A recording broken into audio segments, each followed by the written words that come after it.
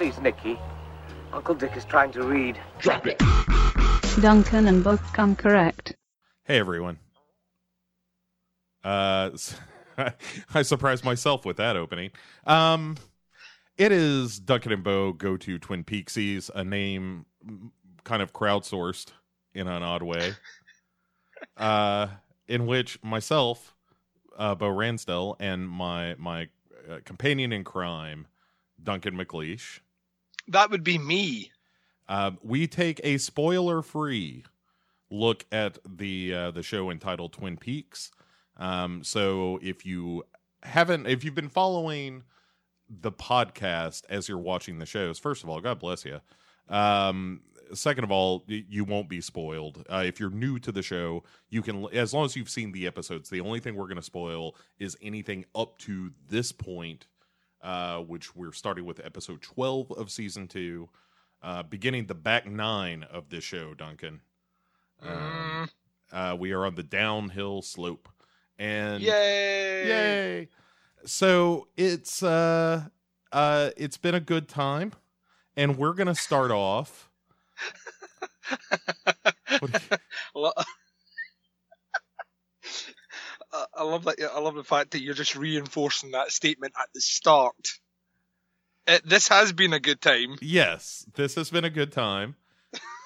So we're going to start with a question. I solicited some questions from the Facebook groups. You can, of course, find Duncan at the podcast Under the Stairs over on Facebook, and me at Legion Podcasts on Facebook as well.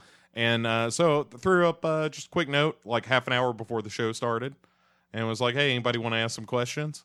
I did not know about this. So I'm going to pepper in a few questions throughout the show, and we're just right from jump, Duncan. We're going to start with a question. This comes from Court Psyops, who asks us, when did the episode start to get good again after the mystery of Laura Palmer's murder is solved? But it meant when did these podcast episodes start to get good again? And I was going to tell him right now, less of the cheek, Psyops. Also, I will hunt you down and ground and pound you. They've never been good, also. No. So we aim for consistently mediocre. I will have no one telling me that we are aiming for above that. And if you think that we are below that, I am happy. You're happy if they think we're below mediocre? Yeah, I can live with that, Bo. Never shoot for the stars. Never aim high. Right. In the words of Lloyd Dobler, if you go through life depressed, everything's a pleasant surprise. See, that guy knows what he's talking about. Yeah. After the reveal of Laura Palmer, when did the episodes of Twin Peaks get better? Yeah. Well, the Showtime episodes? They get better in the second.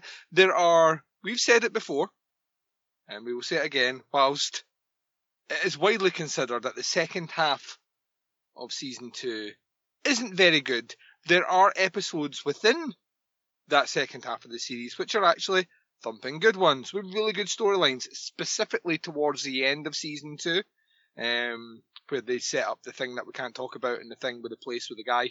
But we can't, because no spoilers. See, Coach trying to make me trip up here. However, I would say fire walk with me, fucking love it. And then don't even get me started. The new season I can't talk about that either.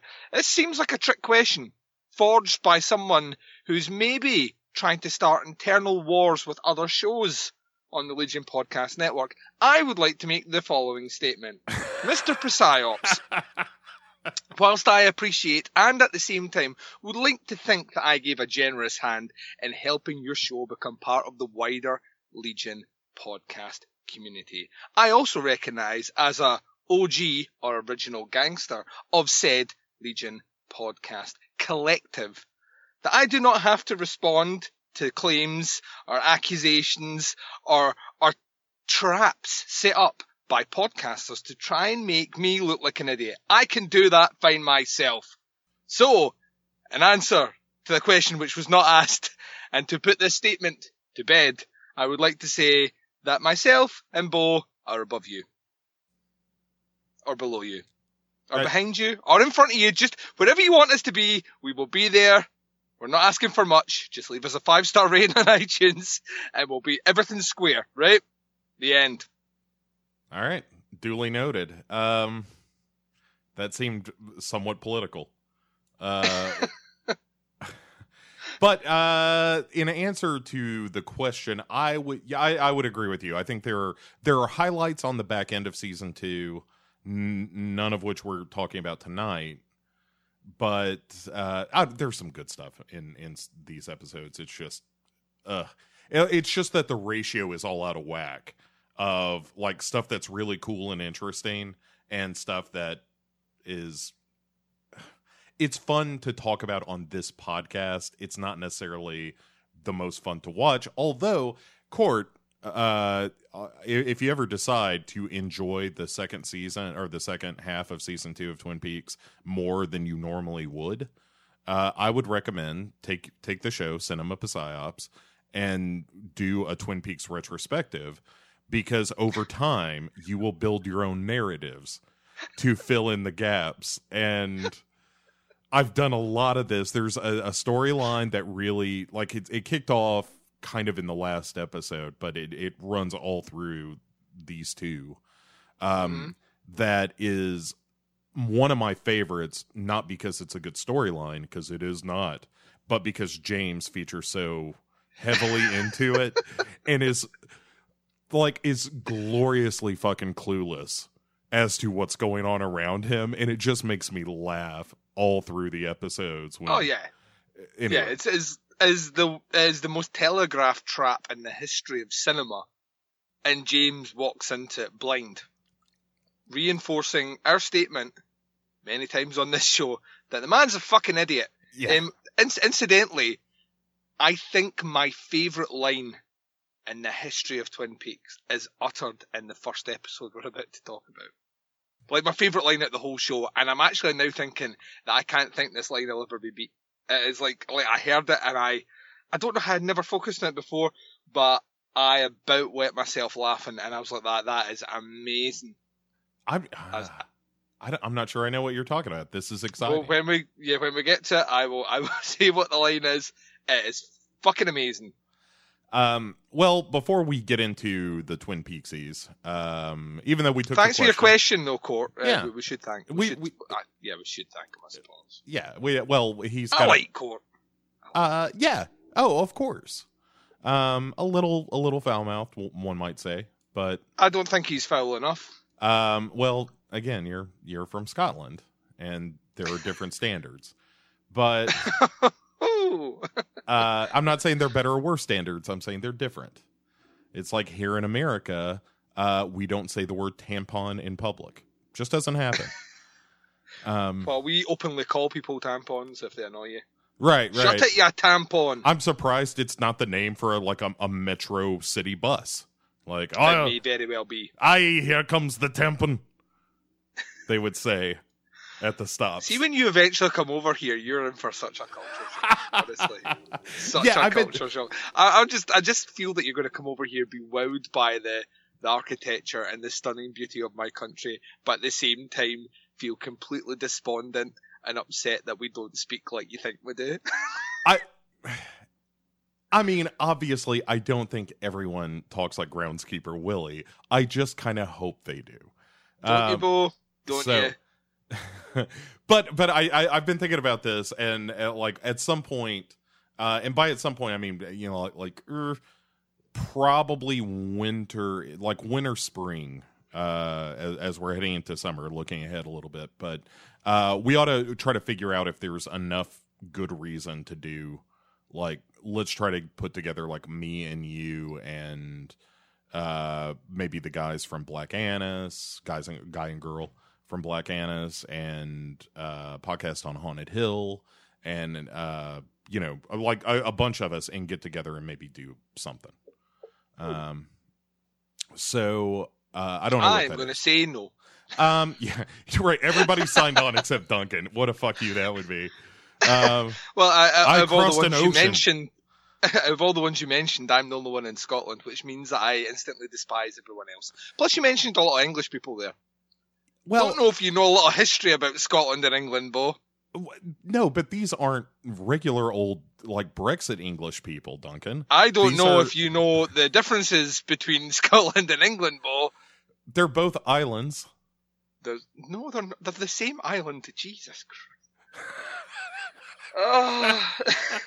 So anyway, getting back to the original point, which was that before we get into the Twin Peaks, and we'll Back do to the original point that these shows have been great. yes, that all the podcasts. Or wait, do you mean the series Twin Peaks or the podcast? No, well, I think that your original statement was that what we've been doing has been great. Yeah, I mean, Like way back at the beginning, so I just want to reinforce that because we've now spent about 10 minutes just talking shit. Yeah, But to bring it back, these shows are great. yes. But before we get into the show proper, we're going to discuss what we have been watching since we last spoke. Duncan and I have been talking almost nonstop for the past 4 days. We really have. Like to put people in a little peek behind the curtain. We recorded for the best part of about 4.5 hours on Sunday night doing Devour the Podcast. Sunday night for me, it wasn't Sunday night for Bo. But that show finished, I think it was about 1:30 in the morning for me. And then the following night, me and Bo recorded a 2.5 hour episode covering one episode of Twin Peaks. Which he managed to edit in super fast time and get out there super quick. But that recording finished about, what was it, like 2 in the morning, 2:30 in the morning? Yeah. And then I got the night off, apparently, last night, which wasn't a night off. I then recorded a podcast Under the Stairs movie commentary, which dropped last night. I had to edit that and get that out last night. So I didn't get to bed till about 2:30 again in the morning. Just want to stress to people I have a full-time job as well.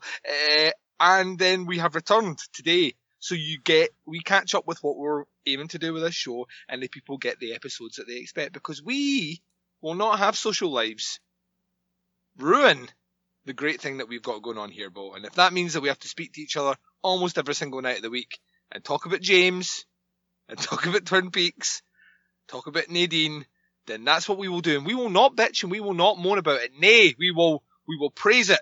We will embrace it. We love our listeners, and our listeners tolerate us. Right. It's a very love-meh relationship that we have with our listeners. Eat, pray, meh. Yeah. Yeah. Yeah. Oh, God. I kind of stopped at the first chapter, apparently. Somebody give me some more pork belly. Often heard in this house, which is weird because it's only me. But we're gonna talk about what we've been watching. Duncan, you have anything that you haven't told me about already? Yeah, very, very quickly, I'll talk about this week's episode of American Gods. This show is rapidly becoming one of my favourite shows. I think it's absolutely fantastic. Visually, it's up there with Hannibal. I know it's the same showrunner, Brian Fuller, that's doing both. But visually, it is just one of the most gorgeous shows I've ever seen in my entire life. And they dropped an episode this week, which gave backstory to one character in particular. And it was maybe one of the best standalone episodes of TV I've ever seen. Hands down. I hear nothing but good things. That show's just doing everything right. In fact, had we not been locked in to do Twin Peaks basically until the end of time, this is the show that I would have pitched for Duncan and Bo as a TV. Duncan and Bo become review. American Gods. Yeah, see the ring of that just now. I'm telling you now, you said that and my dick twitched. But yeah, it really is one of, and I'm reading things where certain people are saying that they can't get into it, and that's cool with me. Certain people couldn't get into Hannibal either, and that's what kind of made the show extra special to me. But this is a much bigger budget. This Brian Fuller is the real fucking deal, man. This guy has a visual eye unlike anything I've ever seen. This guy's he's not making movies. He is bringing, like, what I can only describe as movie cinema, auteur style and cinematography to the small screen, and it is fucking glorious. And this show, I'm telling you, when you start watching it, Bo, you're gonna love it. It is real fucking good. And this week's episode, completely different pace. I think from what I read today, it differs slightly from the book, which I'm always down with them that I've read the book. So I don't mind them going off. But even the people that were saying that it went off from the book have come back saying, yeah, what they did in the show is infinitely better than what's in the book. And yeah, incredible. People should check out that show. Really get on it now. Trust me, you do not want to be in a position where, 2 months down the line, someone spoils the whole fucking thing for you. Get on it now. Now, did he decide to stop making movies, or is he in movie jail because of the thing with the young man? Who? The boy. Wasn't there a thing? Am I mixing this up? Somebody got busted. I thought it was Brian Fuller.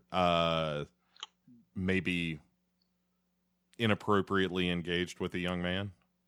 Well, I know that Brian Fuller is gay. He's openly gay, but I'm not aware of that. I know that he's never really done. I think he did the. In fact, the Carrie version that he did is a TV movie as well. I don't think he's ever actually done a movie. Didn't he do the X-Men? Wasn't that him? No, that's Brian Singer. Yeah, completely different. Yeah, Brian Singer's got scandal written all over him. That's what I'm thinking of. I apologize, Brian Fuller. I am so sorry. Yeah, this has just been the week of Bo apologising to fucking representing directors. For those that don't know and haven't listened to the fantastic Devour the Podcast episode, trust me, 118 is fucking amazing. Get on it, listen to it. It's 4.5 hours of pure gold. But in there, we realised that for about the last, decade and a half, Bo has been holding some weird sort of blood vendetta over fucking poor John Landis because you thought that he had directed American Werewolf in Paris. Yeah, I was really angry about this for a long time. like a fact is easily checked on Google. Yeah, but I mean, is Google gonna tell me I'm right? No, I'm not gonna check that. But I had no reason to go hunting for it. Because I thought I was correct. Anyway. No, I was totally wrong. Like, I own up to it in a big, big way. I completely misremembered the director of An American Werewolf in Paris. It was not John Landis. He did Bad Blood. And yeah. John Landis, I love John Landis. Don't get me wrong. Yeah, he's not innocent here. He has done some shit movies, like some really bad ones. And Dear Woman is a tough sit.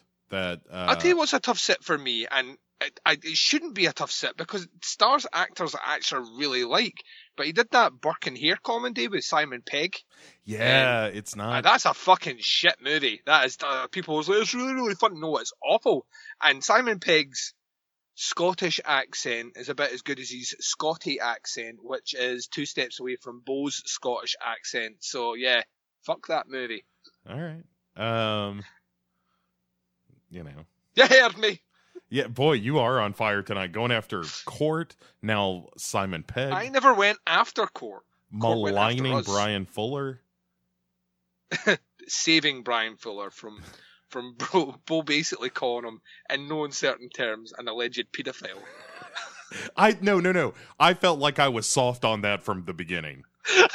Because of the Landis thing. I was coming into this eyes open. You kind of did the Donald Trump thing there where you're like that. You're just posing ambiguous questions that call into character someone without actually necessarily saying it, but putting the idea out there. And that's what you did, Bo. I have tapes. The truth will out. I have tapes. John Landis better hope there aren't tapes.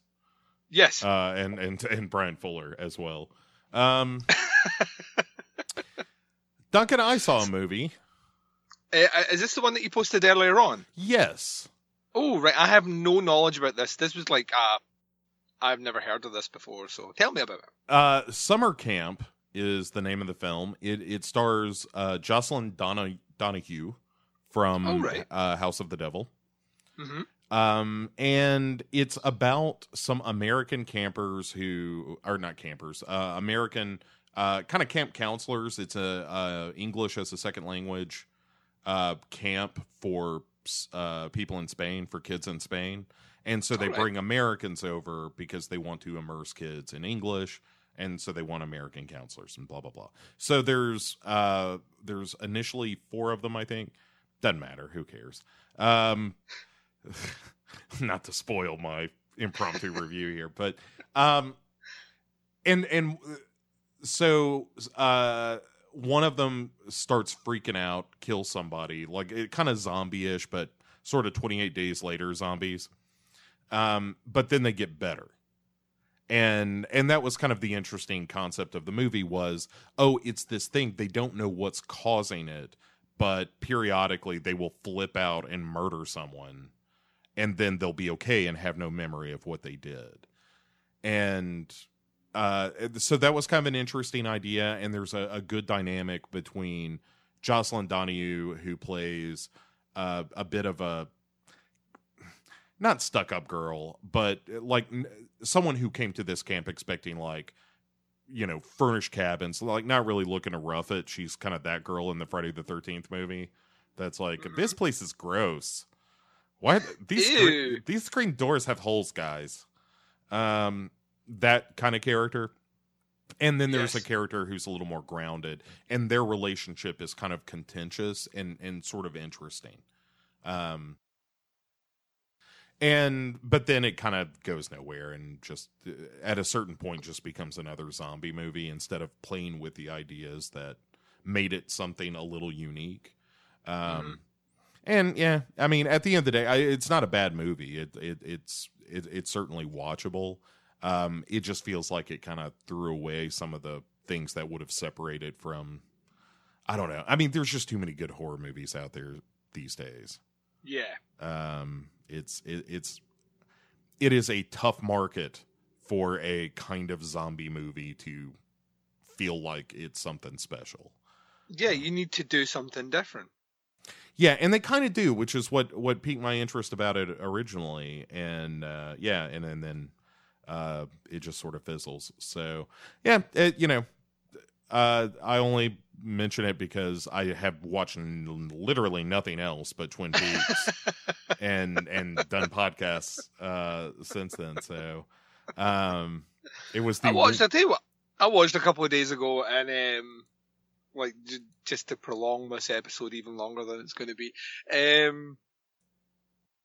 everyone has like movies that they love when they're growing up, right? But the first time I became very much aware that I had an interest in cinema, like an interest out with, I like watching movies, was I was very much aware by like age 9 that I had a top 5 movies. Like, even at that age, I was like, I had my top 5 movies of all time. Herbie the Love Bug, Condor Man. It was like I totally hybrid at the time. I was like, the Maltese Falcon, Gone with the Wind, sure, yeah. It's a Wonderful Life. Like back then, like there was specific movies, and I mean, at that point, I was even aware of, whilst not fully aware of the back catalogue, I was aware of Carpenter. I mean, there was like 2 Carpenter movies already in there at 9 years old, which were like movies that I worshipped. For completely different reasons. Like one at the time was, I hadn't seen The Thing when I was 9, but one of them was Escape from New York, which I had seen and loved, and Big Trouble in Little China. So, for obvious reasons, 80s Duncan loved them. And one was specifically, and I remember I used to watch this movie religiously. It was on almost every Christmas, or Christmas time when you were off school. And it's Terry Gillingham's Time Bandits. Oh, yeah, sure. Which I still think is one of the greatest kids' movies ever made. Even though it's bleak. Yeah, I came to that movie kind of late. I didn't see it when I was a kid. I was kind of late teens, I think, the first time I saw it. And so it doesn't resonate with me the way it does with some people. But there are things I absolutely adore about that movie. And David Warner is the reason it's amazing. David Warner is the all evil, the all powerful evil. Is just one of the greatest things ever. And like I say, the fact I was watching the special features on the Blu-ray that I have, because Arrow put out a Blu-ray, and Terry Gilliam basically says that, like the end of that movie, spoiler alert for people that haven't seen it, at the end of the movie, the boys return back safe and sound in his family home, and his parents come out holding like a microwave oven, and inside it there's a piece of the Eternal Evil, and if you touch the Eternal Evil, you are vaporized. And he turns around and they're like, oh, it looks like there was a roast or something in the oven that's burnt. And he's like, no, don't touch it. And they touch it and they like, explode, essentially. But no one else reacts, and everyone packs up and drives away, thus leaving him an orphan on the street. Like, one of the most fucking surreally black endings to a movie ever, a special one that's aimed at kids. It's like a Roald Dahl story. Oh, really? That just never got written by him. Yeah. It is a really, really bleak, dark ending. But there's this great story where Terry Gilliam basically says that the studio did not want this ending. You know, they were adamant they did not want this ending. So it played, I believe it's like an audience test screening in LA, and he describes it as just everything was going wrong that night. For some reason, the picture quality wasn't that great. The audio was slightly off. And people have to write their scorecards of what they think about the movie, what did they think of. And there's like a series of questions.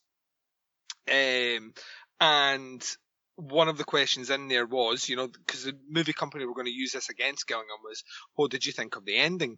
And he said that when he was reading back through the cards, there was all these people saying the ending was the best part of the film, right? So, but Gilliam, being Gilliam, could read into the sarcasm. This was basically people saying the best bit about the movie was the end because it's the end of the fucking movie. You know what I mean? They don't have to sit through it anymore. So he can read through this, but he pitched it in such a way that he's like, look at all these cards. Look, everyone's saying their favourite bit of the movie is the end of the movie. Thus, the studio let him keep it. It's just the greatest fucking thing ever. But what a Terry Gilliam thing to manipulate the opinions of assholes into, like, spin that into gold. And it did. That movie was number one in the USA for 5 weeks, which back then was a big fucking deal. So, there you go. And he made that movie as a stopgap while trying to get funding for Brazil, which is equally a fucking amazing movie. Gilliam, man, we should do a Gilliam episode one day when we have free time. Yeah, I was just thinking at some point we need to have the Fisher King discussion, because that is, I think that movie is highly underrated. That is, it's a fucking excellent movie. Excellent movie. It might be in my top 10.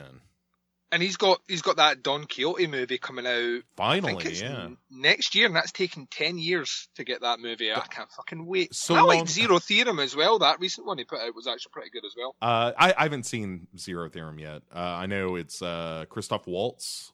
Yes, he's excellent in it. Yeah, I mean, it took so long to make his Don Quixote film. They actually did a documentary about how he couldn't make a Don Quixote film. Yeah. I think it's potentially one of the last movies to have John Hurt in it to be released. I think it was one of the last roles he filmed before his death, which, yeah.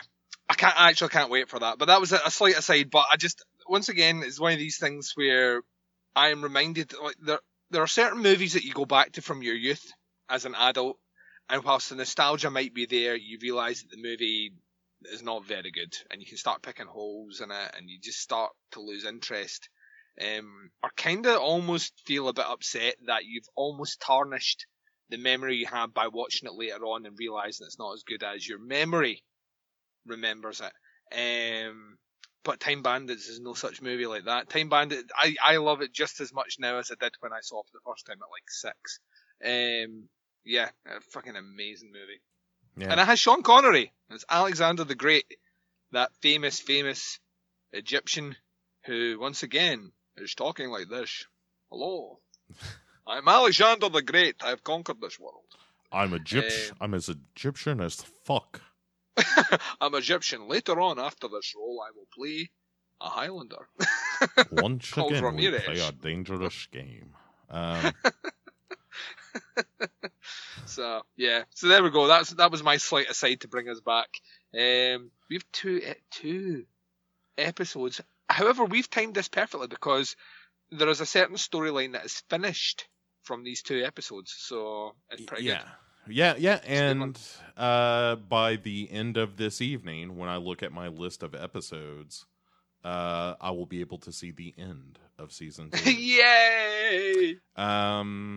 Let's not wish the time away, though, Duncan, because we've got quality James to discuss tonight. And Nadine. James, Nadine, David Duchovny. There's a whole lot of fucking awesome coming up here, and we get to finally acknowledge the existence of Lumberjack Cooper. Oh my goodness. It's one of the greatest things ever, Bo. It's like Casual Cooper is just Casual Cooper. one of the greatest things ever. All right. Before we launch, however, into the first episode, another question. Oh God, they're coming in thick and fast, Bo. Thick and fast. Oh, Duncan, don't tempt me with semen talk. Do the actors playing Ed and Nadine spent too much time together?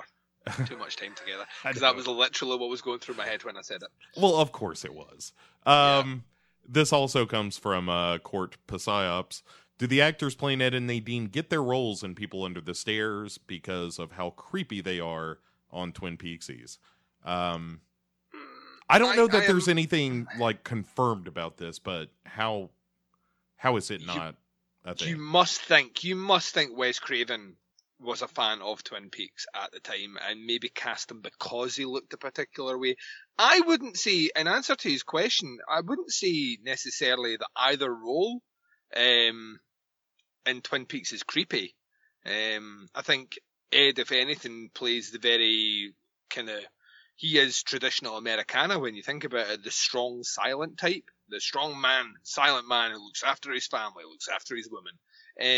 Nadine is very eccentric. As a fan of that movie, you may have guessed I'm a fan of that movie. I genuinely think they're perfectly cast in it, but I don't necessarily. I imagine they're picked because of their work in Twin Peaks. But Wes Craven could clearly see something in their acting style that could morph into the performances of the man and the woman and People Under the Stairs. It's particularly Nadine, who is at times fucking terrifying in the People Under the Stairs. There is a scene where she grabs a knife, releases this high-pitched scream, and runs down the corridor with this knife trying to stab the girl. And it's one of those scenes that just is so creepy and so unsettling. And the fact that Big Ed's running around the house in a gimp suit with a shotgun blowing holes in the wall trying to kill a black kid. It was a different time, Bo. Different time. But I would imagine, yes, maybe even one of them got cast and brought the other one in, or both of them came as a package. If you're hiring me, you hire Nadine. But I don't necessarily think it's because they were creepy on the show. I think it's maybe they just had good chemistry as a husband and wife. That's a difficult thing to sell. So yeah, and had a look, like they do have a, specifically her. Yeah, she has that kind of jawline. He's got a very prominent jawline, but she has a very angular kind of jawline, which at the right angle is very freaky. It's very, very scary. So yeah, I wish we knew the real story. Unfortunately, Wes Craven is a corpse now and can't tell us. I don't even know if it's on the Blu-ray. I'll need to check. I've got both versions. I've got the Arrow one and the Scream Factory one. Once again, you may have guessed, I kind of like that movie. That I've never delved into the special features. So maybe there's something in there that covers it. But yeah, I really want to watch the People Under the Stairs now. Yeah, like you do. Yeah. Well, let's jump into Twin Peaks since we're talking about it, which we tend to do on this show from time to time. Not always, occasionally, sometimes, allegedly. And between the various accents and subplots we've invented, we do talk about what happens on the show. And the first episode that we'll be discussing tonight, Duncan, is entitled "The Black Widow." This is directed by Caleb Deschanel, who has done a lot of work on Twin Peaks. He's kind of a mainstay. And it is written by Harley Payton and Robert Ingalls, who also are responsible for a number of episodes, both season 1 and season 2. So this, by all accounts, Duncan, should be a straight down the middle, just fine episode. We're in good hands. We got things going on with the Major. Agent Cooper is, of course, Casual Cooper is suspended, potentially being investigated by his now, man turned woman friend with the DEA, Denise Bryson. Mm-hmm. We've got Clarence Clemens III from the FBI investigating him. Lot of stuff going down, and then we've got a bunch of dumb subplots with other people that come to the fore, and that's a bummer. And this episode is no different, Duncan, because we start with one Bobby Briggs. Mm-hmm. Power player, as I like to call him. The power player Bobby Briggs rolling up into the Great Northern to discover Ben Horn with a droopy tie and an even droopier expression, Duncan. He has, however, built the greatest totem in the history of man. It's a totem built out of office stationery, chairs, his name, and a stuffed animal. It's the kind of shit Pink does in Pink Floyd The Wall. Yeah. like right before he gets into the Nazi gear at the Dirty Woman stage of the film. This is kind of the shit that happens just after that. Yeah.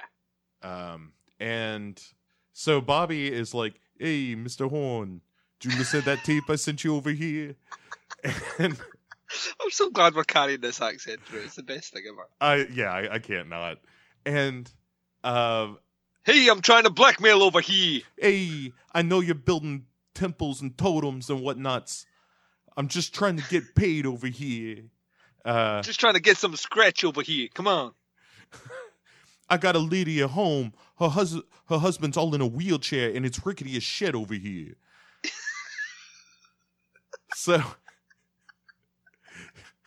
is like that comes up again. Like that's a rickety ass wheelchair. They ought to be ashamed. Yeah. Like steal one from a homeless person, for God's sakes. Have some respect for yourselves. Yeah, kick a vet off it and take it from them. Right, That's just a war vet, not anyone helping animals. Come on. Right. Well, of course. Barbarian. Although it would be funny if they just crammed Leo into one of them dog wheelchairs, just for like the back half of a dog. Give him a cone for his head. Uh-huh. To stop him spitting on you. So he doesn't, scratch at himself. Although if you gave him a big enough cone, the fact he does spit would make him look like one of those dinosaurs from Jurassic Park. Oh my God, you're right. Yeah. Oh geez, like can't remember what they're called, but something. Anyway, God, all I know is Dennis Nedry ends up there. So yeah, that's true. Gotta say the magic word. Oh man. Now, all right, we're gonna pause this so I can go watch Jurassic Park real quick. I'll turn it off before it's over with. I won't stick around for the whole thing.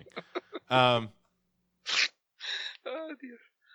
So I'm trying to blackmail over here. Yeah, so Bobby Briggs is like, "Hey, I need some money over here for that tape that incriminates you and whatnots." And Ben Horn kind of spins it on him. He flips the script, Duncan, as the kids say. And, yes, he does. And he's like, "You know what? You seem like a go-getter.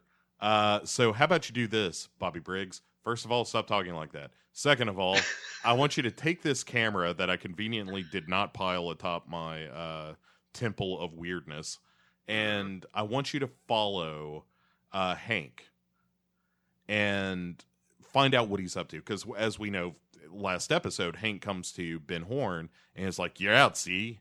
And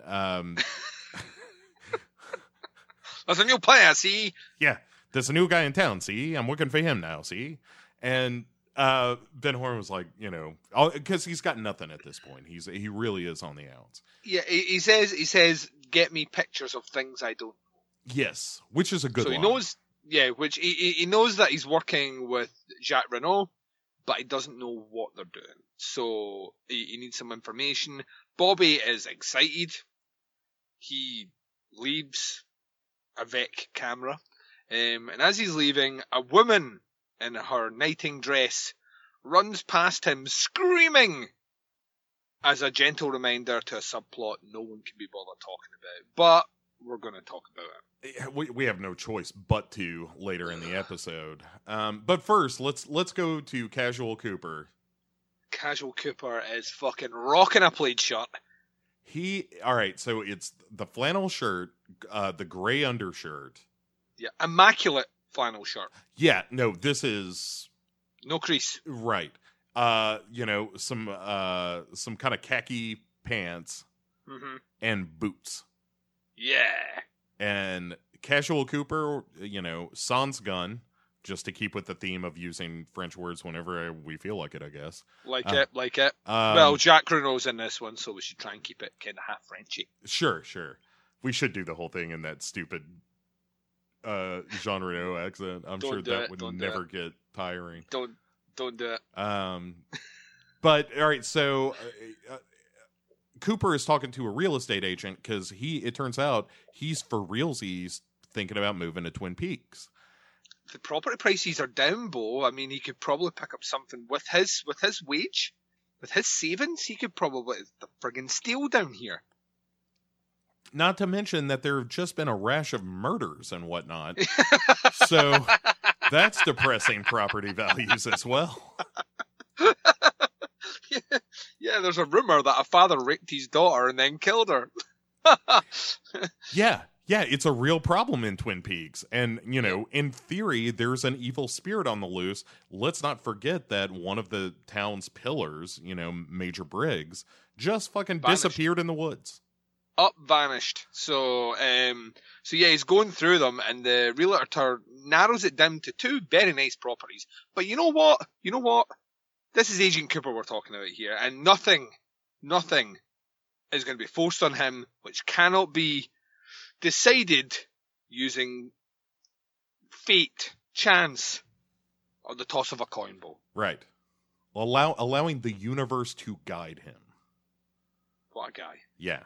But Duncan, what happens here is that he flips a coin over 2 houses that she wants to show him, and the coin flies slow-mo into the air and then lands upon the desk and bounces onto a folder beneath the other 2.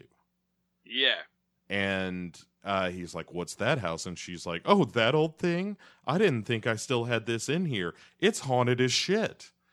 And it's got the pleasant name of Dead Dog Farm. Dead Dog Farm.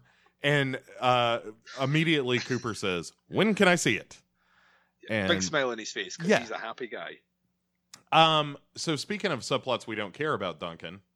Oh, here he comes. Let's jump into the lobby where Deputy Andy, Lucy, Dick Tremaine, and a surprise appearance from Molly Shannon as a social worker she's the social worker for Little Nicky, who is the little kid we don't care about. Yeah, we really don't care about Little Nicky. And I really don't care about this subplot. No, I mean, the most interesting thing about this scene is the fact that it's like, well, son of a bitch, there's Molly Shannon. Yeah, it's so fucking weird. It's so weird. You're just like, what the fuck? So this must have been before she started doing Saturday Night Live then.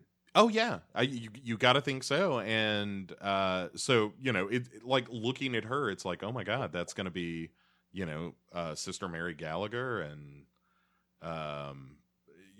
like all the NPR chicks that were talking about the sweaty balls.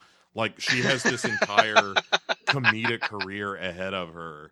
And she's weirdly in one of the worst scenes in an episode of Twin Peaks. Sweaty balls. It's a fantastic sketch, Duncan.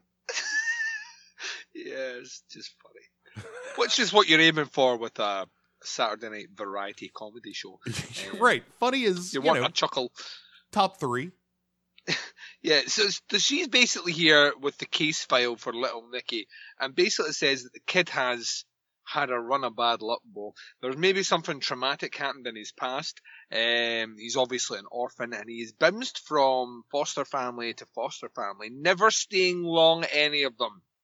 And of course, this tugs on the old heartstrings of, you can imagine Lucy, maybe Andy, if he knew where his heart was located, and not the opportunistic dickhead Dick Tremaine, who's clearly using this as an angle to get Lucy. That's all he's interested in. But that, and it begs the question, why does he want Lucy? It's because I think she wants someone else. That's the only reason I think it is. I think it's as soon as they broke up and she started being chummy and pally with Andy again, that's when he became interested. So I think it's a vanity thing, which you would never guess from looking at Dick Tremaine. Yeah, I don't feel like that's really spelled out all that well in the show. I mean, I feel like we're kind of filling in some blanks with this character. Yeah, because this subplot is fucking going nowhere and means nothing and adds nothing to the overall story of Twin Peaks. This is just purely a way to keep certain characters on the screen, particularly Lucy and Andy. Right, and I mean, you make choices, Duncan. Mm-hmm. But all right, let's go to another storyline. Yeah, because Andy gets pulled away because Truman pops his head out and says, "Andy, we need to go up to the Great Northern.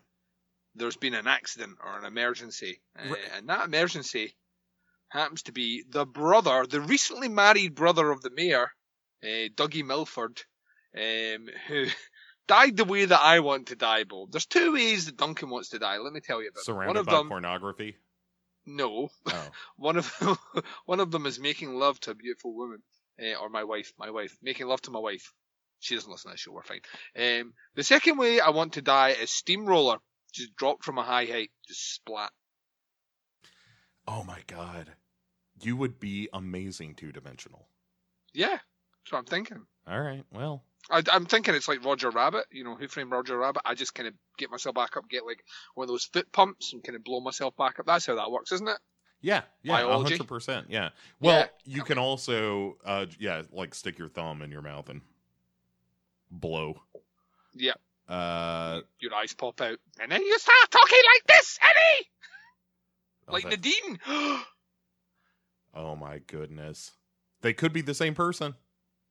That's fucking right. It's exactly what it is. We have solved another crime. Case closed, Bo. Yep. Let's get out of here. All right. That's been Duncan and Bo Go to Twin Peaks. No, okay. So let's start the show again. Yeah. All right. So, one Pete Martell is the fifth time. So Dougie Milford was fucking his new younger wife with like the Kama Sutra and like, an anatomy book. Like just all this literature scattered around. Like, if you're that old, at what point do you need the tips? If you're that old, at what point do you need to learn? Right, like this is like, does he just now have an interest in like unique sexual positions? I don't think so. He gets married every couple of years, according to. If you are like 90 years old and you don't know where the clitoris is, just die. Right, and also if you're 90, you're not bending and contorting. You're just like, I'm happy to be here and still alive, for God's sakes. Yeah. You just tell me where you want me to sit and preferably lay. Mm-hmm. Like there is no question in my mind that we're not talking rodeo her on top. Oh, God, yeah. She's riding him like Seabiscuit. I like that you went to Seabiscuit. But anyway, so so he's dead, and then the brother comes in and is like, that young woman murdered him. And, Calls her a witch. yeah, and this is where we get at least a little sousant of Ooh, Deputy nice. Hawk.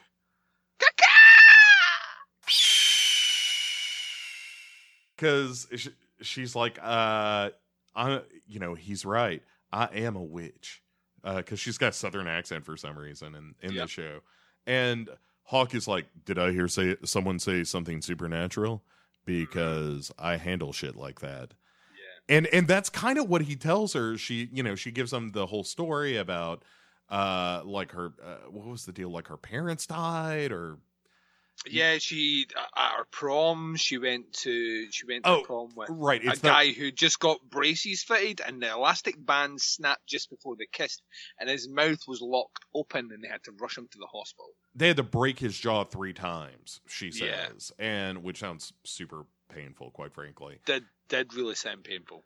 And Deputy Hawk is like,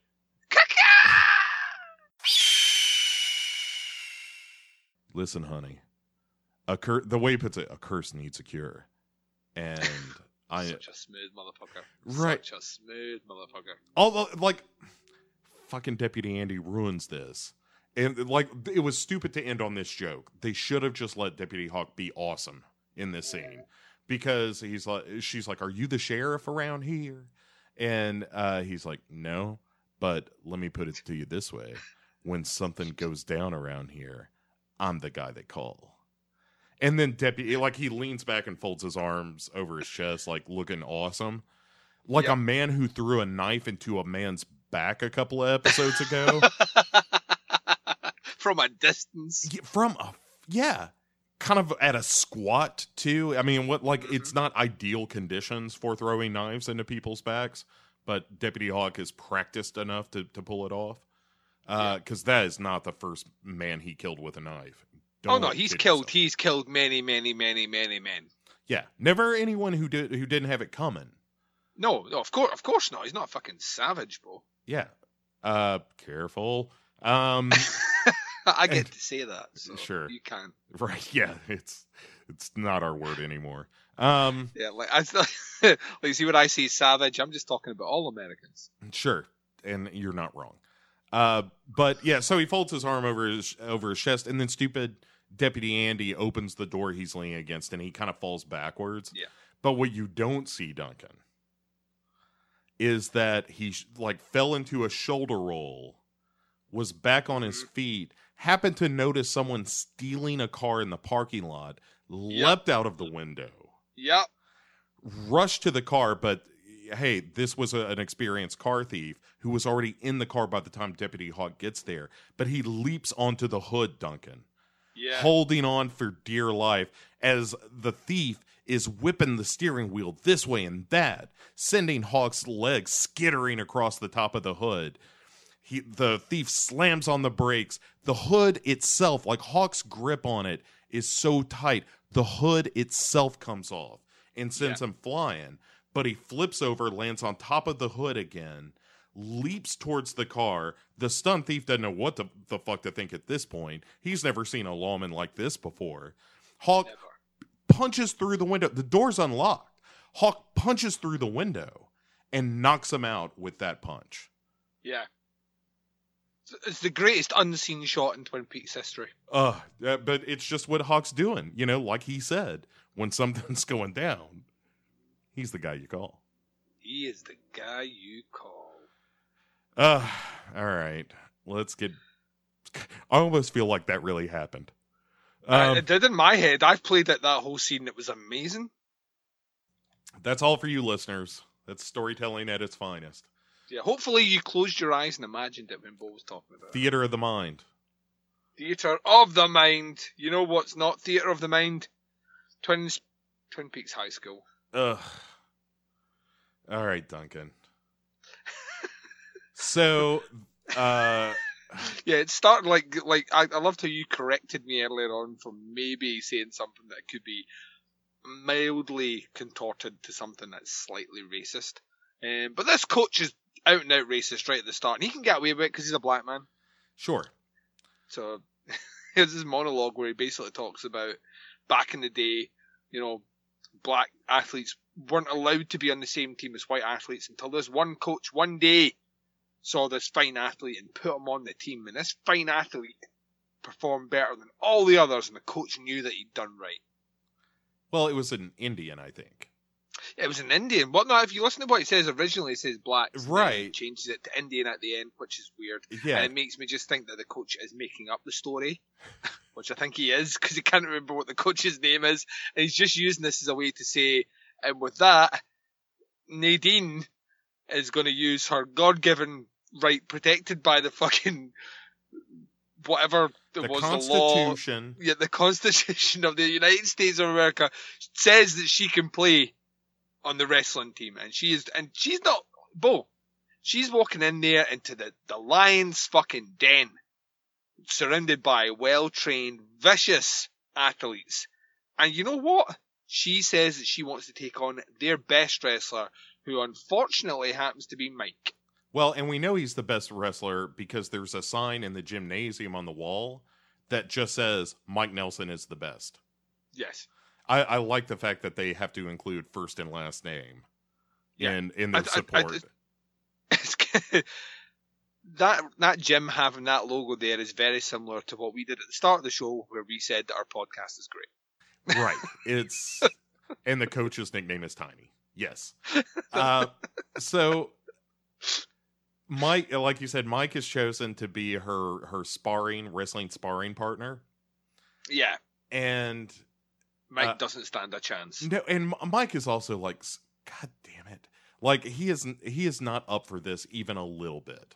Yeah. But he takes her into the circle, the square circle as they call it, Duncan. It's not what they call it. That's boxing. This is wrestling. It's totally different things.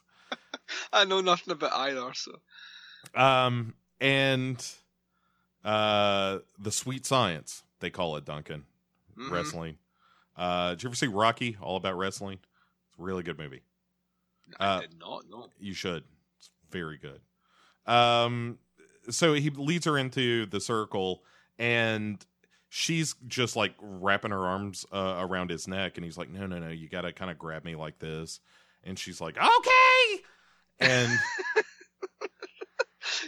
she pulls him in and she's like, Mike, do you want to go on a date? Mike, you should go out with me. I like to have everything in my holes all at once. Call your friends. And he at first kind of schools her a little bit, kind of humiliates her, spins around her, lifts her up, slams her down, and that was his first mistake. Right. What he should have done was said, run. I refuse to wrestle this woman, which was really his first mistake because he agreed to it, and then I'm a minor in high school being sexually harassed by an older woman. Where is someone in Twin Peaks High School, leadership in their administration? Where's the Constitution now? Right, yeah. What about my constitutional rights not to get groped by Grandma Crazy over here? Yeah, and she at first flips him over, slams him down, then she physically lifts him above her head with ease. Yeah. And then throws him across the gym before pinning him once again, asking him out. And then we get to see this great scene afterwards as Donna, remember Donna?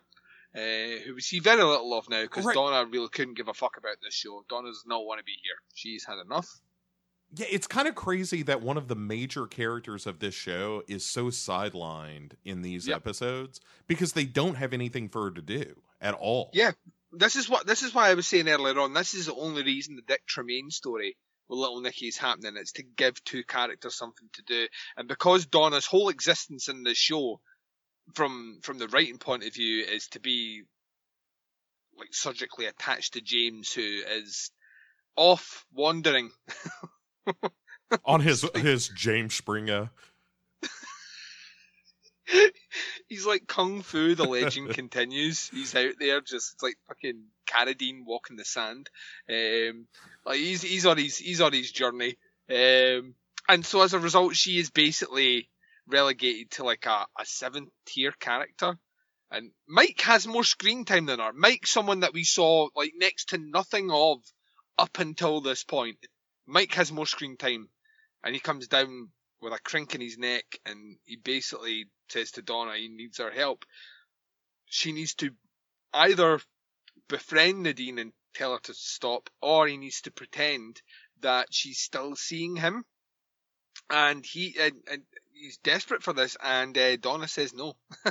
Kind of leaves him in the lurch. Well, and Mike, at that point, is fearful that no one is taking this serious, and he will be violated by Nadine. right. It's going to happen, peeps. Don't be surprised by a bulge. My clitoris is kind of like a small penis. She refers to it as her hairy spike. She's coming to get him. But it further emphasizes, not her small penis, but it further emphasizes the point that, like, Donna is on the show to be told something we already know, and then refuse to participate in this storyline. Yes. You know? Like, anyway, it really is, like, you're just putting her on the show because she's not on the show. Yeah. This is literally, well, you know, you're living on location with all the other actors. We better give you something to do. But let's not make it too long because we've got such quality stories to talk about, like James. Yeah, all right. So let's get into James and the what I like to call double in stupidity.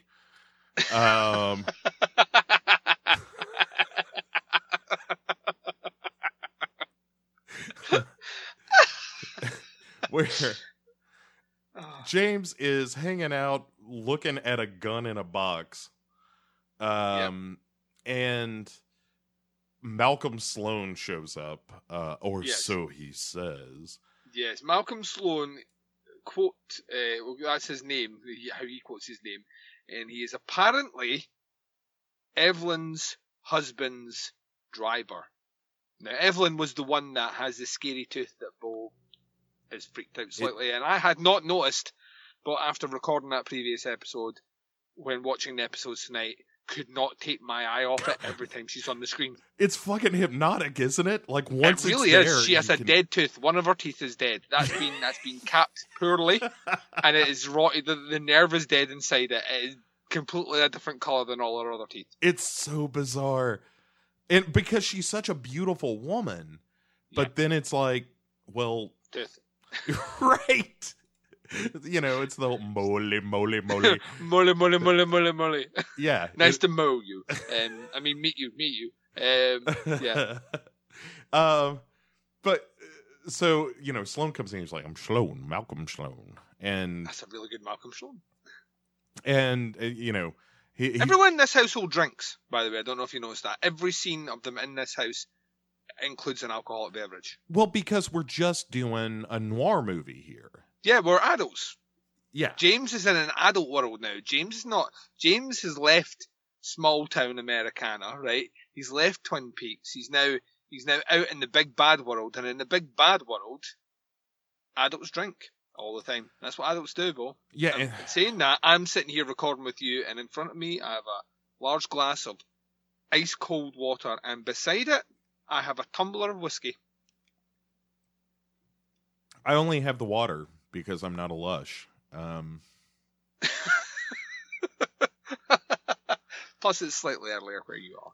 Right, but although it's acceptable drinking time. Oh yeah. This is into cocktail hour, so.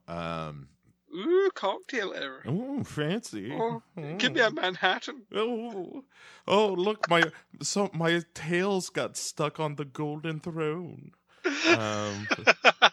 Look at me, I'm like Dr. Jacoby. I have a drink with an umbrella, and it's a tiny little umbrella.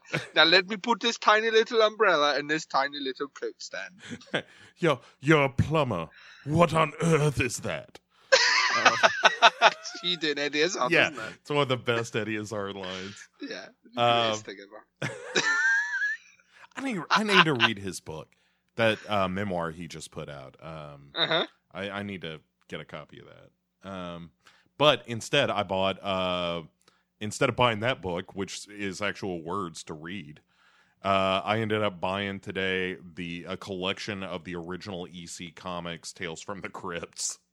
I know. Have you read The Secret History of Twin Peaks yet? I have not. I need to get my That hands clock's on that ticking, as well. dude. I know. Tick tock, tick tock. But I read so fast. I'm like a speed reader. Good. So am I. So The same. So So I have that book on order. I also have The Secret Diary of Laura Palmer as well all right. on order. Oh, all right. So speaking of Twin Peaks, Duncan, Yeah, let me 'cause tell you that's what what's we're going here on with for. James. So, James. Clueless James, as I like to call him. all right. Well, but this whole scene is Malcolm Sloan, telling James all about is it Evelyn? Yes, Evelyn. All right. Yeah. Evelyn's husband, and like, they fell in love once upon a time, and but then he started beating her like once a fortnight, and he actually uses the line "once a fortnight." Yeah, I love it. Yeah, A wee tear in the corner of my eye. I was like, this Sloan guy knows how to talk English. yeah, it's pretty great. I was like, I know that word. I really like the word fortnight. It makes me happy. So James the entire time is just staring blank faced as someone is just spewing information at him. Just giving information over readily. Right. Like, just without prompt. This is the first time they've met. With gay abandon, he basically describes how Evelyn is, physically abused every couple of weeks, and in exchange for this, she gets him back by destroying one of his quote-unquote precious things. Well, and this is where they set this whole stupid scheme up. Yeah, Operation Confuse James, which turns out is a lot easier than they thought it was going to be when they first drove into that bar. Yeah, and it's James was like, how come nobody stops him if he's so mean to her? and also, he mentions that Malcolm does not look like Laura. yeah, you don't look like Laura. You're not even a lady like Laura. I don't want to talk to you. And Stranger danger. Yeah. Stranger danger. Right. That's why I introduced it. I was like, I'm not a stranger. I'm Malcolm Sloan. So I'm you not- know my name now. We can be friends. I'm not supposed to take candy from you. I don't have candy. I have scotch. Scotch. And okay, I don't think that's candy. One time I ate so much candy I got sick. And I was like, oh, this guy is perfect. So, but after talking about the beating and stuff, and James is like, well, how come you never help her? And he's like, look, nobody stands up to Mr. Marsh. No, nobody has the sheer gumption, the sheer, I don't know, stupidity. It's like his. If only there was someone who sings like a woman who drives a motorcycle.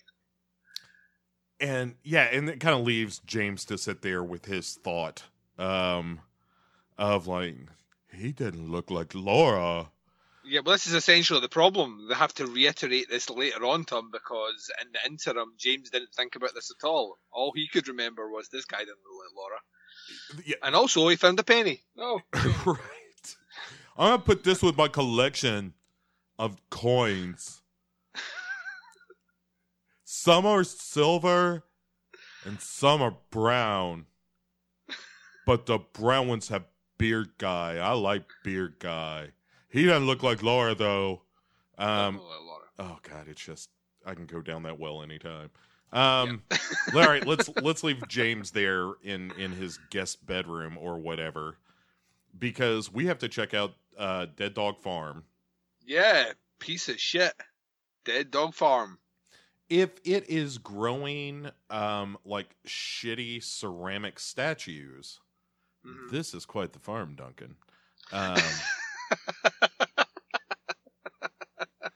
But before he gets in there, all right, I don't want to badmouth this scene too much because this is still like where things are interesting.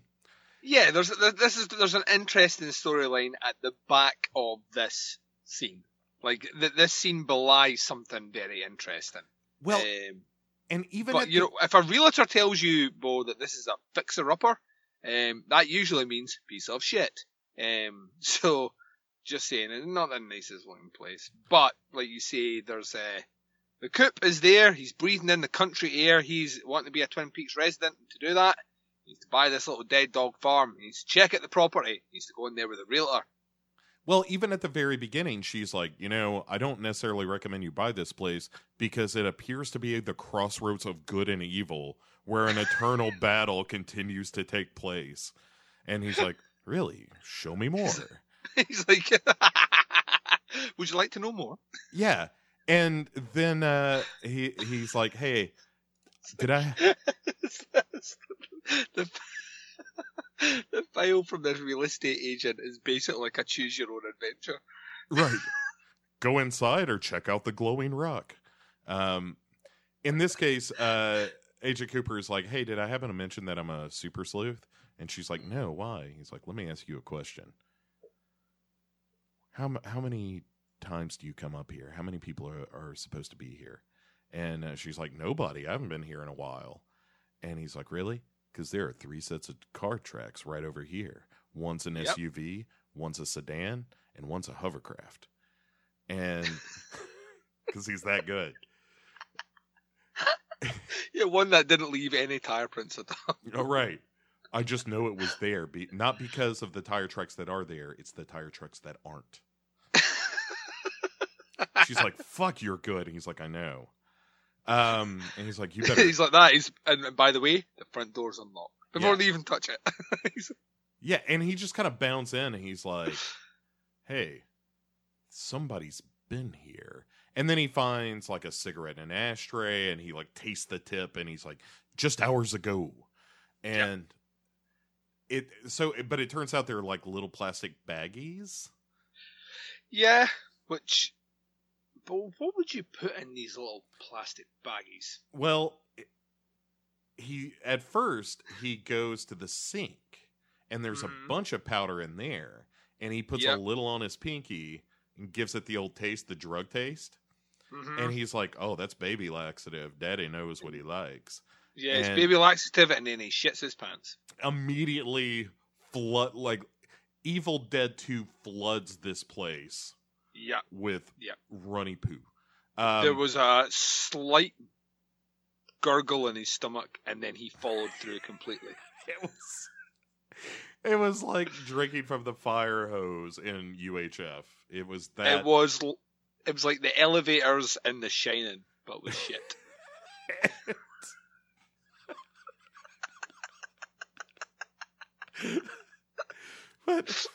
But Super Sleuth Agent Cooper, nonplussed by this, and still unable to find the realtor who's been washed away in this tsunami of shit.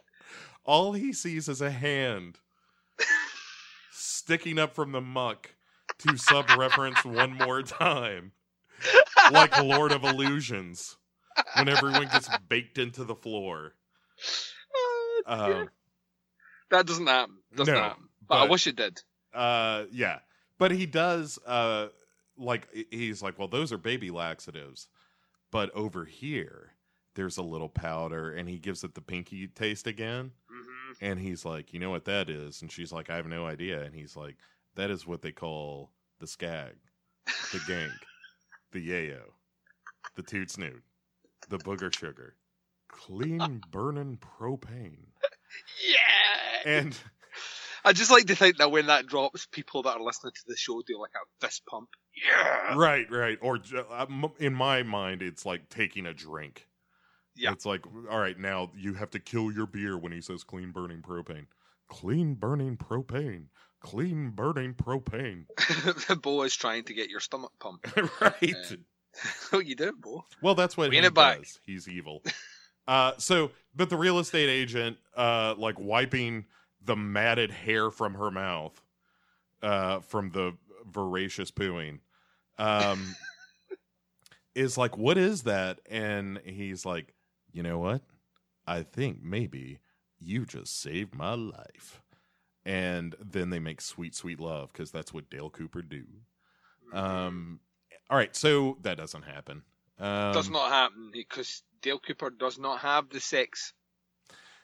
Not without a consenting adult in the room. There's probably something to sign, but when it happens, it is spiritual in a way that Sting could only aspire to.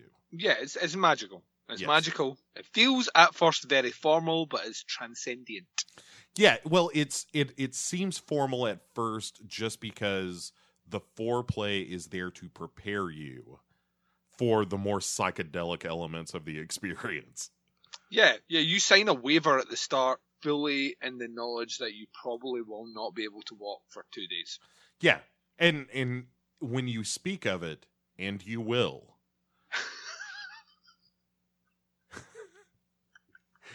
that you have to put in the asterisk in the description of the events of this is what I remember.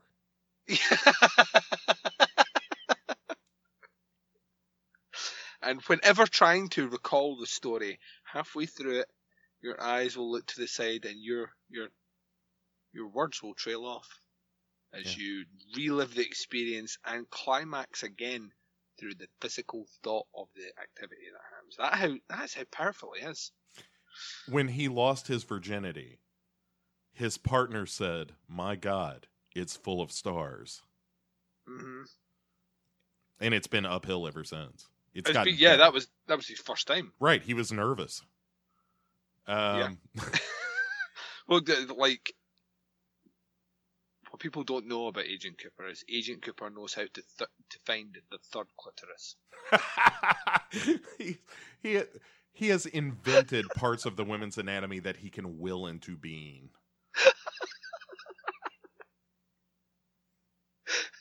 It's like awakening the pineal gland. This show is so fucking stupid. It's amazing. I love it. I actually fucking love it. The thing is, I forget all the gold until I listen back to it, and then I'm just like that. We're a couple of fans.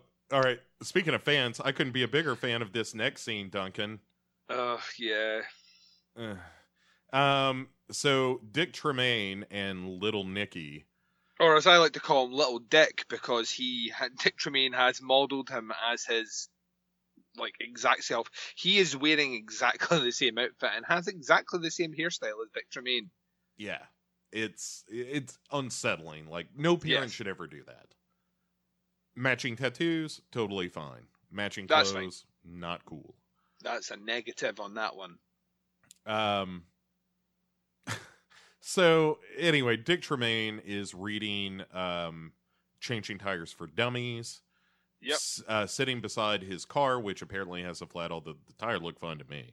It looked fine to me as well. And Little Nicky is whipping the wheel around while the car's up on the jack. And Dick Tremaine is constantly saying, I can't.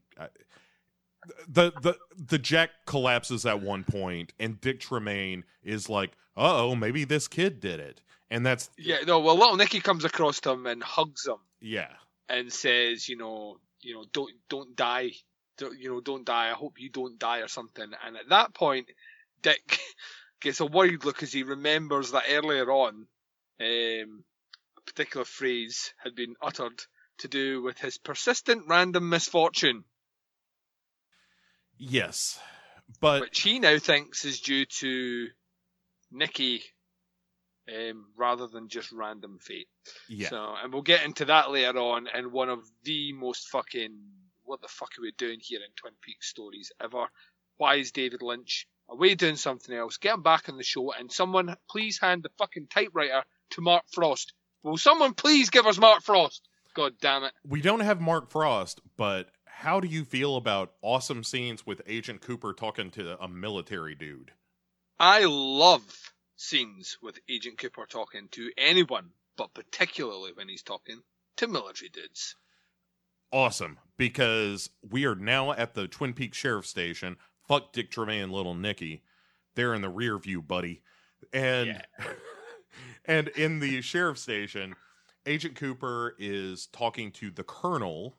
I Colonel misidentified Major Briggs earlier in the not today's show, but earlier in the season. I called him the Colonel a couple of times. Sorry, but the Major's boss, the Colonel, it turns out, and Sheriff Truman all hanging out, chit chatting about what happened to the Major, and the Colonel's got some questions, and he's like, the Colonel says, "Did you happen to see any birds or anything?"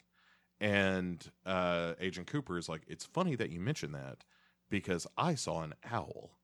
And we remember that owl, ladies and gents. That owl was there watching him pee. Yep. We called him a pervert owl.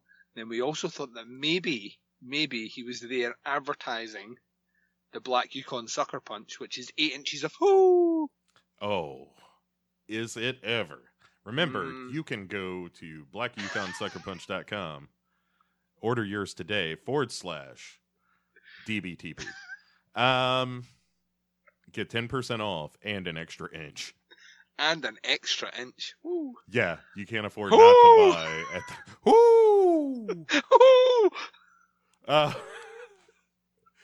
So we get to hear Agent Cooper say things like, "The Major revealed to me the messages about me you receive from deep space." Yeah, he's fishing. He's fishing for more answers here because he has enough knowledge in certain things that have been mentioned to him that he can maybe put forward that he knows a bit more than he actually does. Like, Cooper doesn't know what any of it means yet, and he's kind of hoping if he puts these things out, Colonel Riley will start to piece together things. Colonel, it turns out, holds his cards a bit closer to his chest, but what we do get is he says, anything to do with the messages coming from deep space. And the guy says, well, yeah, we are, checking out deep space for messages, but these messages that you got, the ones that the Major showed you, were not from deep space. No, they were coming from the woods, specifically this area here. And so now, and down, this area here and down, as in into the earth. He says which I love. Just to get our facts straight, he says we don't know where they're being sent to. Yeah, we'll love this. And then Cooper says, maybe it has something to do with the White Lodge. And this guy says, that's classified. And we're like, oh, for fuck's sake. Right. But we do get him saying, Major Briggs, or Garland Briggs is how he puts it. Garland Briggs was born with, is the finest fighter pilot I've ever known. He was born with the kind of hardware most of us only dream about, really talking the Major up, which is fair because the Major's pretty awesome. He basically says his disappearance is, it's not just him that's interested. But this is, this makes the Cold War seem like a case of the sniffles. Which is not the line that I love. No. That's about to come up. And the line that's about to come up is the greatest thing ever. And Actually, I can't wait. I'm so excited to read it out. I bet you think it's just alright. I think it's the greatest thing ever. all right, well, we'll get there. But yeah, so we don't really learn a ton in this scene other than, hey, this signal came from the woods. But we kind of, I don't know. I mean, we've known for a while now that there's something evil in the woods or some energy in the woods. Something to do specifically with owls. Once again, Yeah. We'll come back to that. Something about owls. All right, so the Colonel fucks off. Off he fucks. And now we go to Double in Stupidity, where James is sitting in the Jaguar, or the Rolls Royce that he has repaired for Beer in hand for Madame Deadtooth, and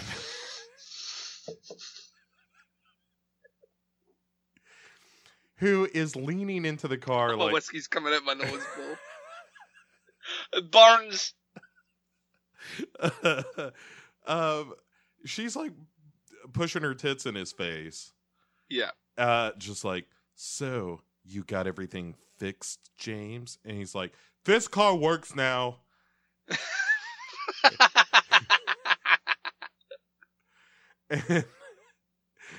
And she's like, "That's great. You're quite the handyman. You know what I mean, James?" And he's like, "No." And finally, she's like, all right, James thinks through it enough to ask, like, "How come you stay with your husband when he hits you?" And she's like, "It's complicated." And he's like, "I met your brother." And she's like, "Oh, that's good. We're totally related, and he's my brother. It's not, it's totally not in question.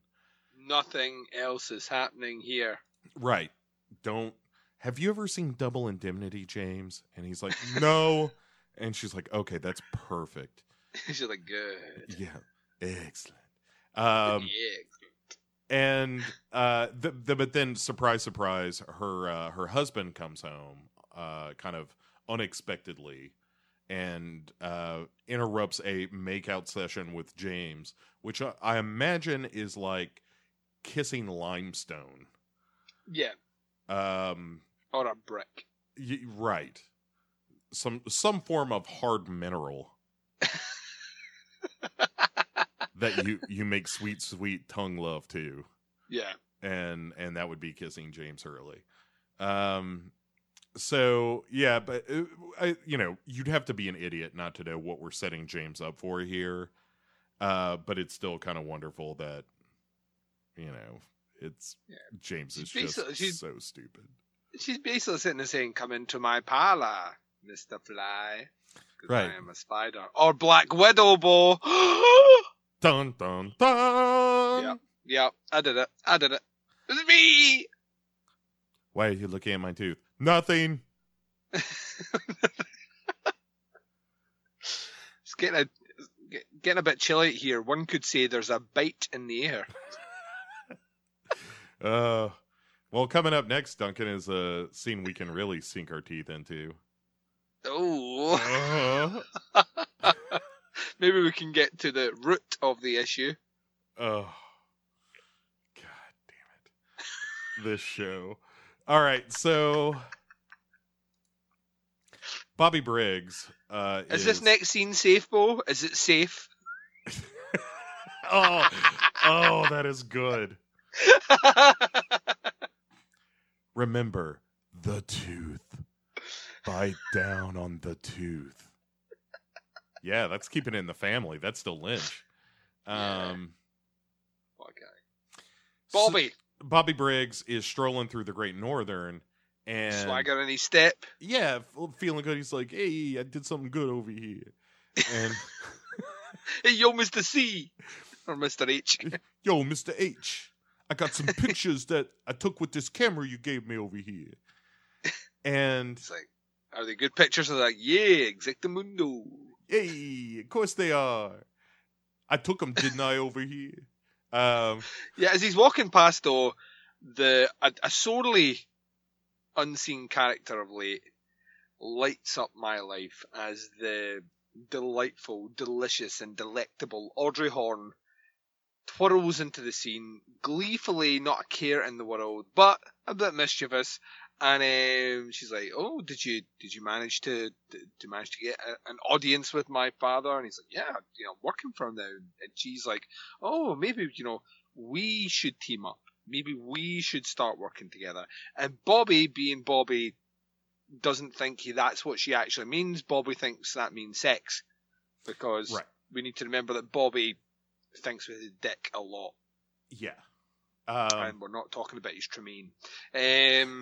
He thinks, and he tries to kiss her. She moves away. He goes into Ben Horne's office, but Audrey Horne's smarter, Bo, because she has that hidey hole in the crawl space that she can go and eavesdrop, which she duly does.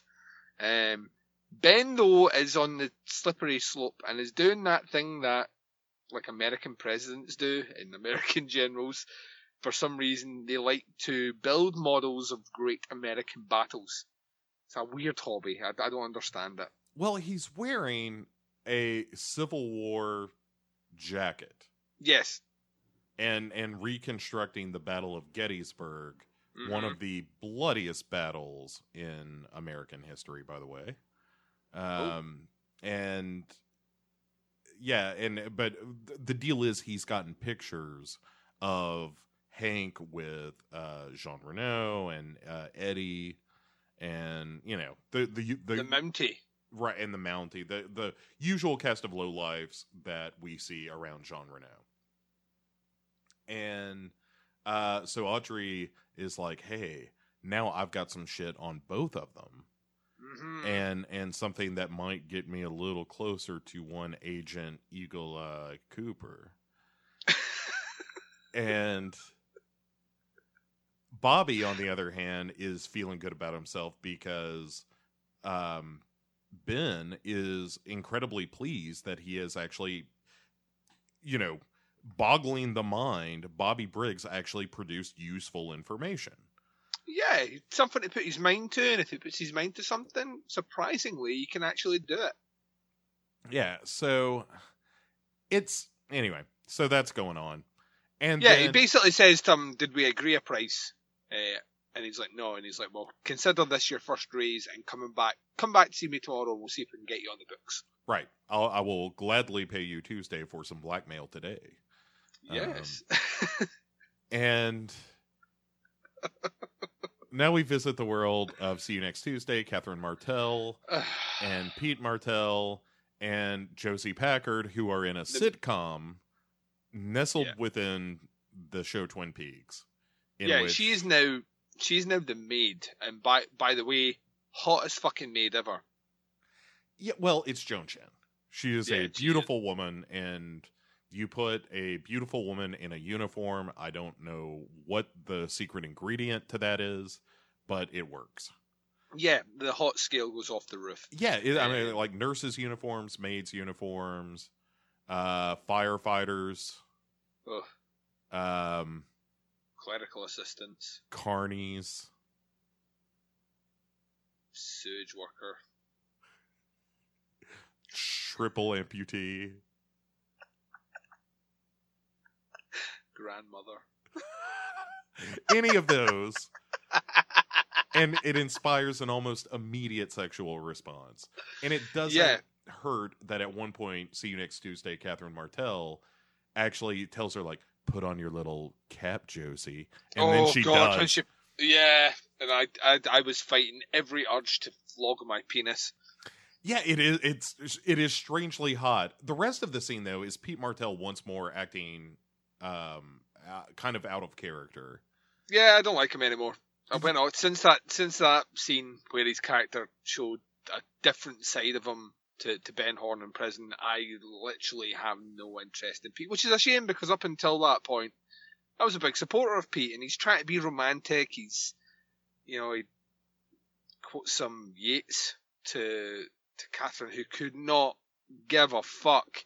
And then we get that little bit of comedy where he tries to quote a limerick, and she cuts him off, and then, we go through this whole process of humiliating Josie, and Pete is still very much of the belief that, all these bad things that Catherine's saying are not true. Not his Josie. Josie wouldn't do that. He wouldn't do that.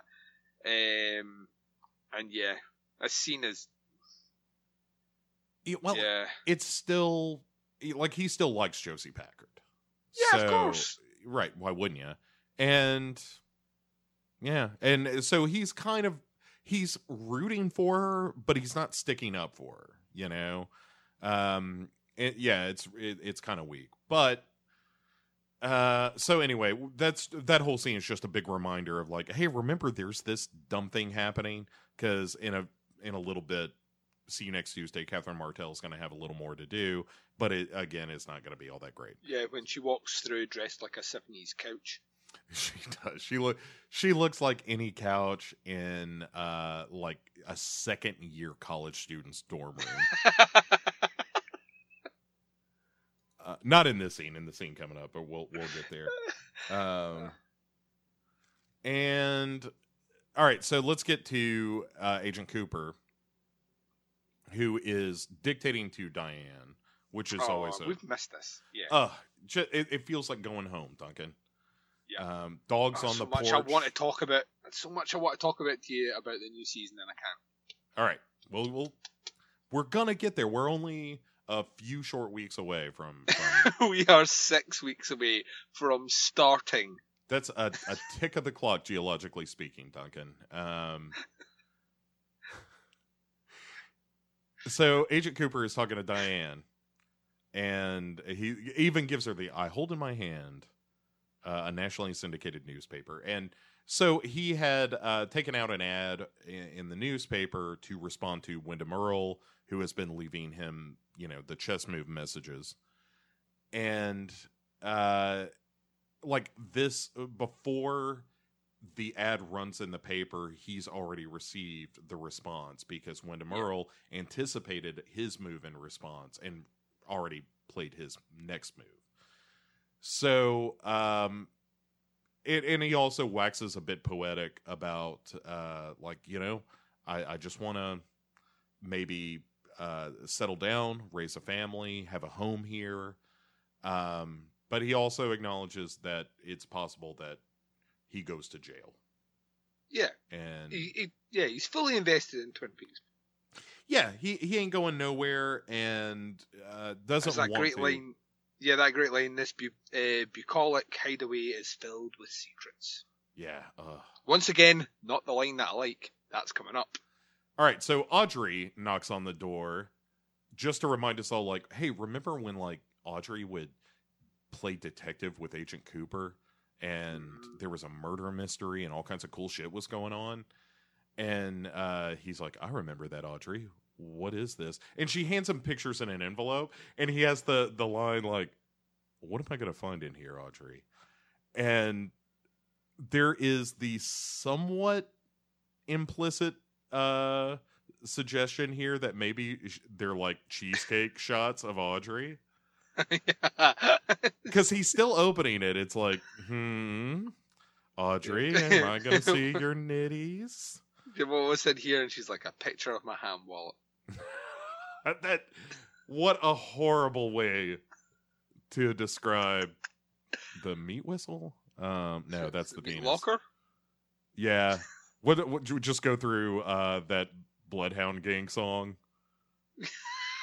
Yeah. Do you know the one I'm talking about? Was it Foxtrot Uniform Charlie Kilo? Yeah. It's a great song. It is. Yeah. All right. Just close-ups of our gash. But right. that's not what it is, Bo. It's the photos she stole from our dad. Yeah, they're all the pictures that Bobby Briggs brought to Ben Horn over here. And so he...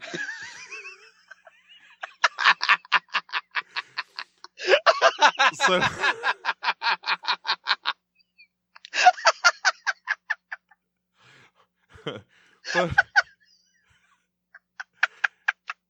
And Audrey's like giving him the puppy dog face. It's like, did I do good, Agent Cooper?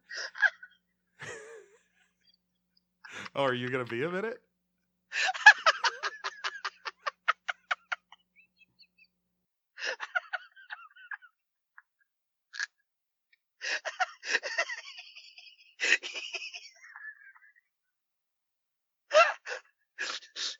Oh,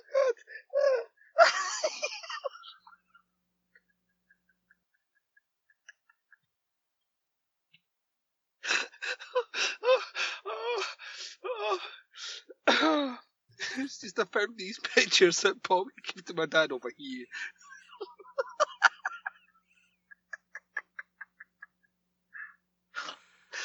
To paraphrase Robert Evans, the laugh stays in the podcast. So good. Oh my God. And so she's giving him the big moony sexy face, and she's like, did I do good, Agent Cooper? And he's like, Audrey, you did great. And then another knock comes at the door, and it's Denise Bryson. And it's like, hey, that's a great new character, actually, unlike a lot of the other ones. So yes. How cool is it to have everyone in this scene? And Audrey's reaction, which is the best, it like immediately upon meeting Denise Bryson, is they let women in the bureau? Mm-hmm. And she's immediately, it's like, I'm going to be a fucking FBI agent. This rocks. And so anyway, like she's real happy to meet Agent Bryson, but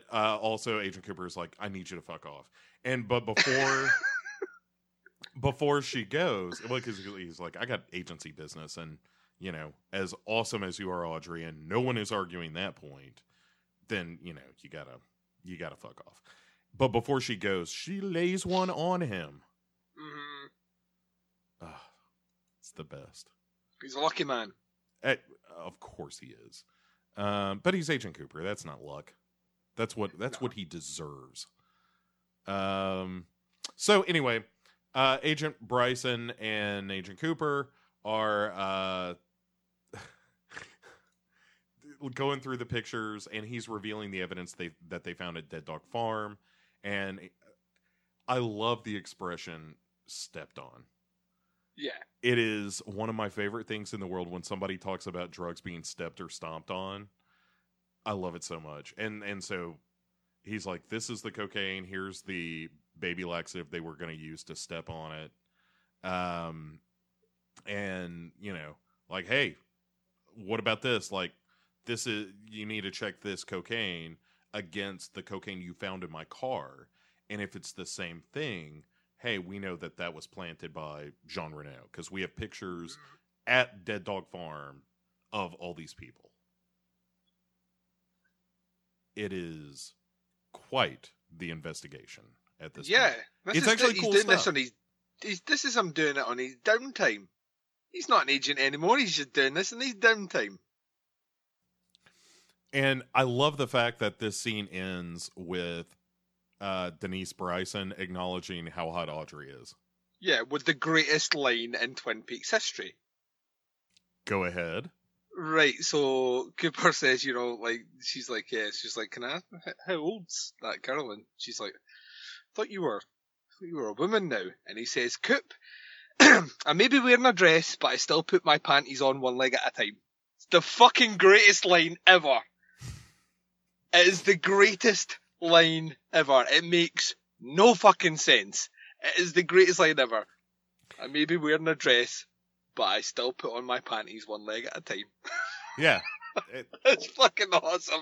I mean, I think we can safely say of the new crop of characters that are thrown into the back end of this show, Denise Bryson is far and away. Oh, the best. Right. Just always cool. Like, we will get into it in the next episode, but is badass, and it's, oh, man. But you can see why David Duchovny goes on and has a fucking great career, which is still ongoing now in TV and movies. Naturally, just a very charismatic actor, even in a role which wouldn't be common for someone like him. And you would imagine on some level, I mean, the risk taken to play a character like this in Twin Peaks could detrimentally affect future roles. There's that danger of you being typecast to an extent. But the fact he bounced back from this right into the X-Files, which I did a bit of research in between the shows. X-Files debuted March 1993. So it's like he would have finished doing Twin Peaks and he would have had about a year, and then he would have been involved with filming the X-Files. So, not a huge amount of time to go in there as a leading man. You've got to think that Twin Peaks helped that, and it's because of his character. His character is fucking amazing. Just and the chemistry between him and Kyle MacLachlan is, fantastic. Just a lot of fun. A lot of fun. Really, really, really good character compared to, like you say, some of the other ones which are just shite. Right. I mean, who could possibly care about what's going on with Leo and Shelley and Bobby Briggs and all that stuff when we're dealing with genuinely interesting, not just interesting, fascinating stuff about clearing Agent Cooper. Like he's the main character of this show, and it just feels like we're just not with him that much anymore. Yeah. And because of all these stupid, alternate storylines and subplots. For example, Duncan, we get a bit at the Double R with Norma and Ed, which are, in fairness, two characters I kind of like seeing talk to each other and interact with one another, because you understand their relationship and there's some depth to it, and Plus, we've not seen Ed in a while. we haven't. And Ed and Norma have this kind of bittersweet, broken relationship, and like Everett McGill does a really good job, I think, in this scene of playing Ed as this guy who's like, I'm doing the right thing. I know I'm doing the right thing, but you know, like I think the way he puts it is, I'm living my life, Norma. I just don't like it much. Yeah. And it's a really nice scene, and they hold hands briefly, like she takes his hand, and meanwhile Hank at the other end of the counter, like it was stupid for her to do it because like her husband's hanging out, but you know, Hank comes out of the kitchen and sees them making moony eyes at each other over And the he's counter. already had his suspicions already. Sure. So- Yeah. And immediately he's just like, I guess I'm going to have to pay him a visit. And he's making me a cuckold.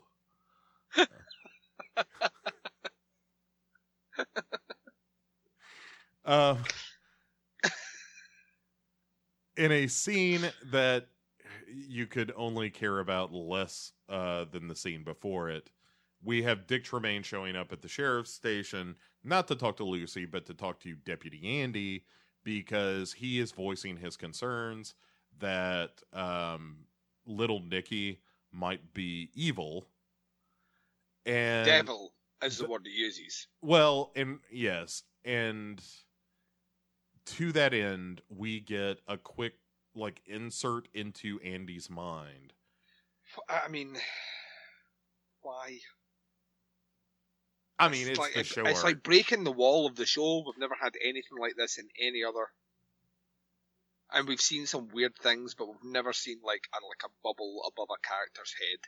Yeah, I mean, Well, even no, Minnie appearance. Lynch holding the cream corn Yeah. is not as weird and inappropriate as like this stupid Looney Tunes gag. You know, it's almost like he's picturing Dick Tremaine as like a big ham sandwich or something. It's that like cartoony. Don't get it. Don't understand why it's in there. Don't think it's funny. Yeah, but that being said, I could go for a ham sandwich. And then we shift from that to Sheriff Truman, who is there with the other Milford brother, the one who wasn't killed by sex. And Dr. Hayward, who is like, look, we gave an autopsy. It was natural causes. Like, he died because he was an old man and he was fucking. And that's not always the best idea. And anyway, so then we have Deputy Hawk, like, you know.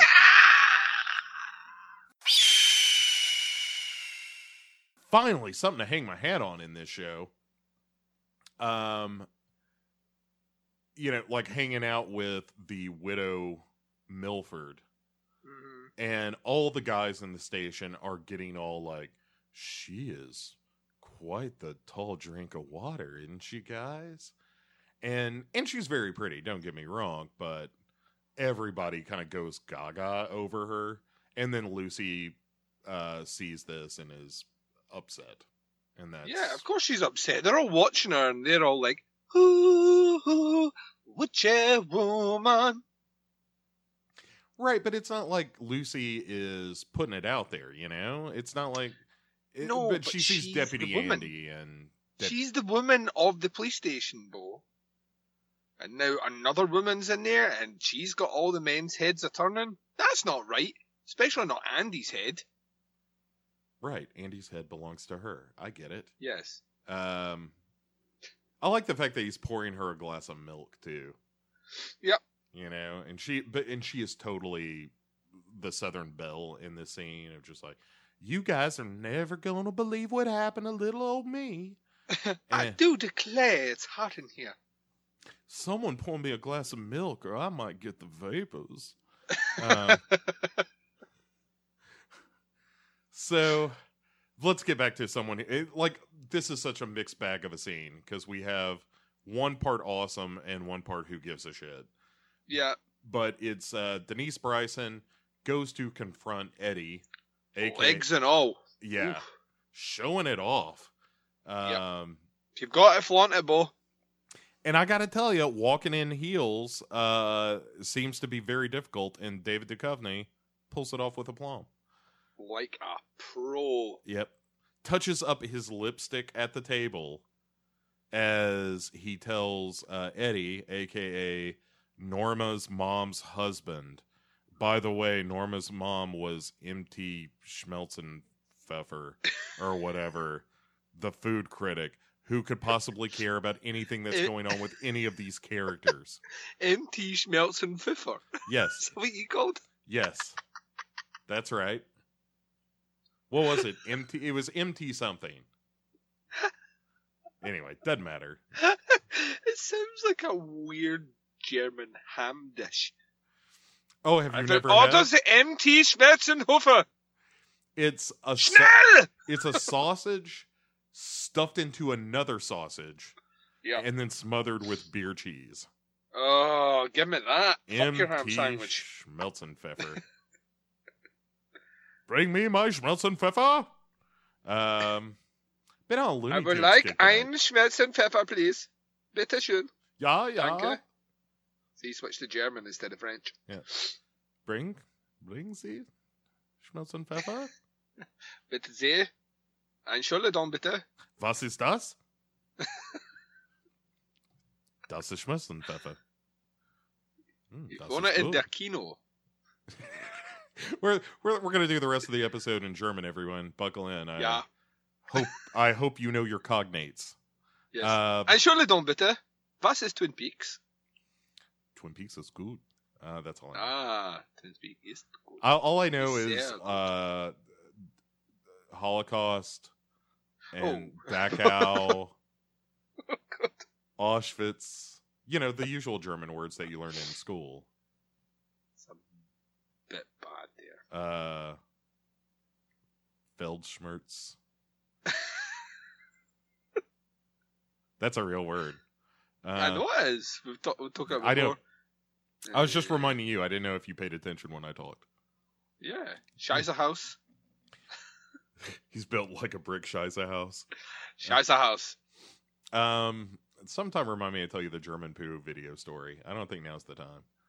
Not the time. No. Not the time. Not when we're talking about And Germans. I and don't think Afghan. our listeners do not want to know about how you ended up in it. I wasn't in it. I saw some of it, but more than I should have. Like, I should have turned it off long before I did. I was just like, yeah, it was like seeing a train wreck. It was just like, I don't understand what I'm seeing here. yeah. It was the Deputy Hawk expression when Denise Bryson walks in. It was just like, huh? You could hear the words "Essa de Scheiße" and you couldn't take your eyes away from it. At one point, I have a very distinct memory of someone saying "Das Scheiße ist gut," and Yeah. I was like, "No, it is not good. You should not be gooding the Scheiße. Nicht gut. Nicht gut. Nicht good."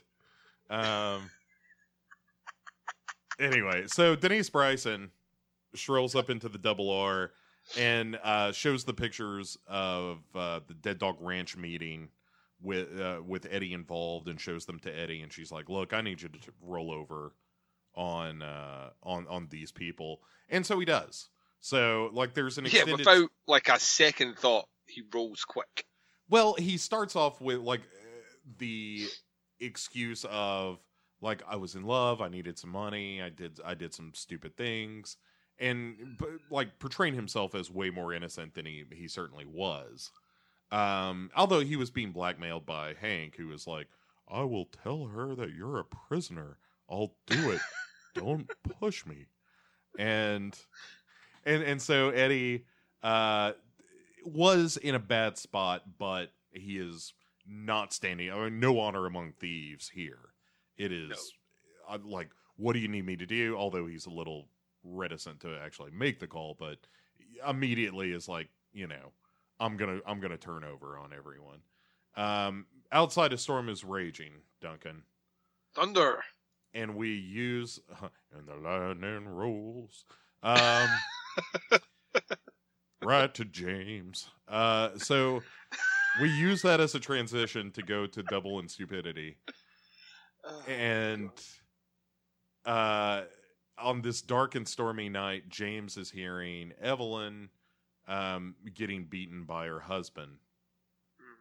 And Malcolm Sloan, comes in with, it's drinking it up still. Like, I have a feeling he doesn't stop much. You know what I mean? Nah. Like, constant, which is interesting considering he's the driver. right, well, you can't drive with all them shakes, Duncan.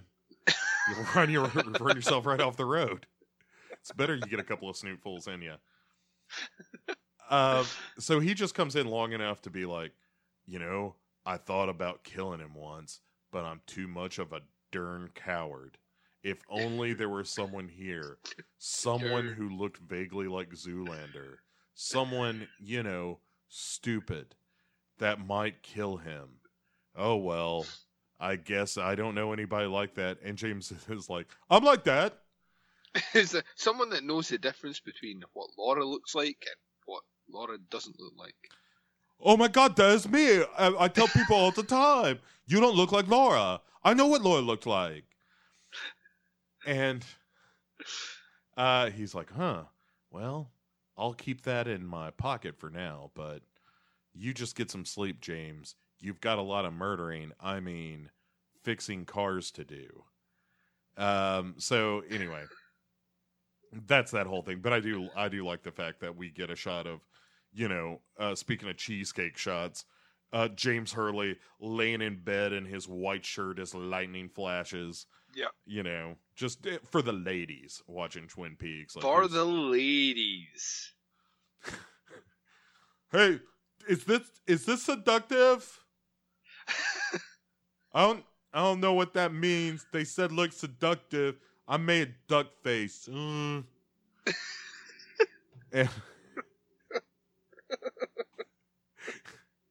suck a duck face, aye? Yeah. Seductive. Laura I would take pictures of Laura, and Laura looked more like Laura than anybody. And she would like stick her lips out and she's like, I'll make a duck face. So now when I get pictures, I make duck face like Laura, because she looked like Laura. So we're almost finished this episode. Yeah. We're almost done. So we actually get a pretty nice scene now between Bobby Briggs and his mother. And he comes in late, and his mom is on the couch, just kind of waiting for the Major to show back up. And Bobby Briggs is like, he'll come home anytime over here. He always disappears and whatnots. And she's like, I don't know. This time it feels a little different. And he's like, hey, did I tell you he was telling me about a dream over here where I was like in a big house and he came to visit and everybody was real happy and whatnots? And I was like, hey, that's a pretty good time over here. And and she's like, that's really nice, Bobby. When did you start talking like that? He's like an episode over here. And then the power flashes, and there is the Major. Yeah. Wearing, I thought he was more in camping attire when last we left him, but he looks like he looked like he was flying a 1940s era biplane. Yeah, that's what he's been returned wearing, but that's not what he left wearing. Right.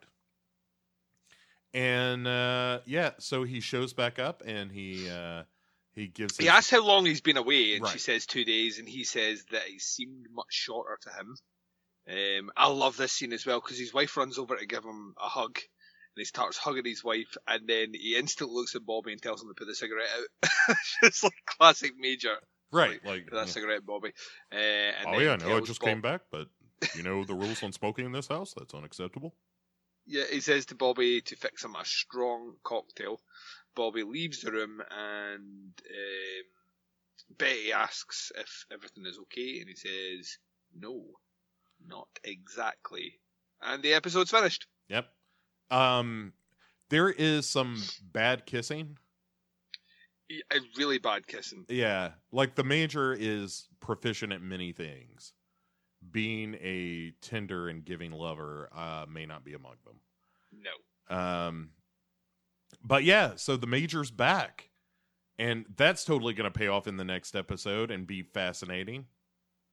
I sense sarcasm. Your sarcasm sense tingling is correct. All right, Duncan, here's what we're going to do. We're about to launch into episode 13 of season 2. Before we do that, let us take another question. Ooh. This one comes from Matt Jones. He asks, has James always been cool? And then he has a laughy face emoji. Yes, I wondered if there was sarcasm laced in that.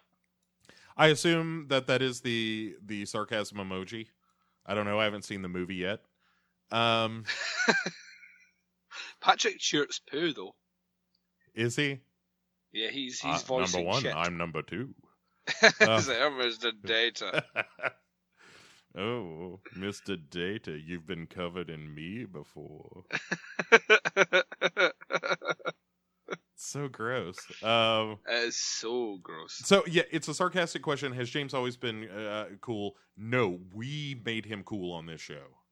Yeah, he's literally unwatchable on the screen without me and Bo talking about him in the way we do. With that, he's terrible. Yeah, it is a frustrating character and a frustrating performance, but it leans heavily into my stupid impression. So I think I appreciate that. I get the feeling that, like, David Lynch, knowing what we know about David Lynch, I get the feeling that David Lynch really liked how he looked, his look, more than anything else. And that's why he still has so much screen time. Yeah, and there is something. He's not really an interesting character at all, and he's not exactly. I mean, there's a reason he's off in the wilderness just now with this shite sub-story, and like we said before, it's to try and keep him on the screen. And the fact we're getting so much of him at the moment denotes that there seems to be some belief in the writing room that he should be given more time to James. Well, yeah, somebody was just like, "Hey, I want to do Double Indemnity," and they were like, I guess we could give that story to James," and they were like, "Fuck, are you serious?" And I was like, "Yeah, it's the only character we got that really kind of fits the bill," and they were like, "All right, fine, I'll take him." And like a different character in this situation might be interesting, or in his situation, his current situation with Evelyn and the brother, wink, wink. He is. I don't know. Is he a terrible character, or is it just this portrayal of the character? Maybe, I don't know. It's a weird character. I mean, it's James Dean thrust into Twin Peaks, and except James Dean was kind of a great actor. This is what I'm saying. Is a look. David Lynch has selected a look for the show. And what happens with that look is inconsequential to the look of that character in the show. All right, I buy that. All right, Matt Jones, your question has been answered. Answered, sir. And now be gone. Now darken our doorway no more. I say good day, sir.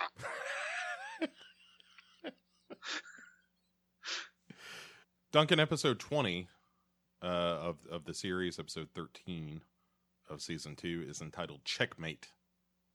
Checkmate, Bo. It is directed by Todd Holland, written by Harley Peyton, one half of the Harley Peyton Robert Ingalls team that wrote the previous episode. Mm-hmm. And we're going to jump right in. We get to a great scene of the Major being seemingly questioned by Agent Cooper, or ultimately questioned by Agent Cooper, but it is the recollection of the Major sitting on a throne in a forest as he talks about seeing a great light and a dark shape in that light, and then nothing. And Yeah. The shape in the light, by the way, is a fidget spinner. oh, wow, man, David Lynch really is a visionary. Yep. Also, how many months is it before we forget all about those?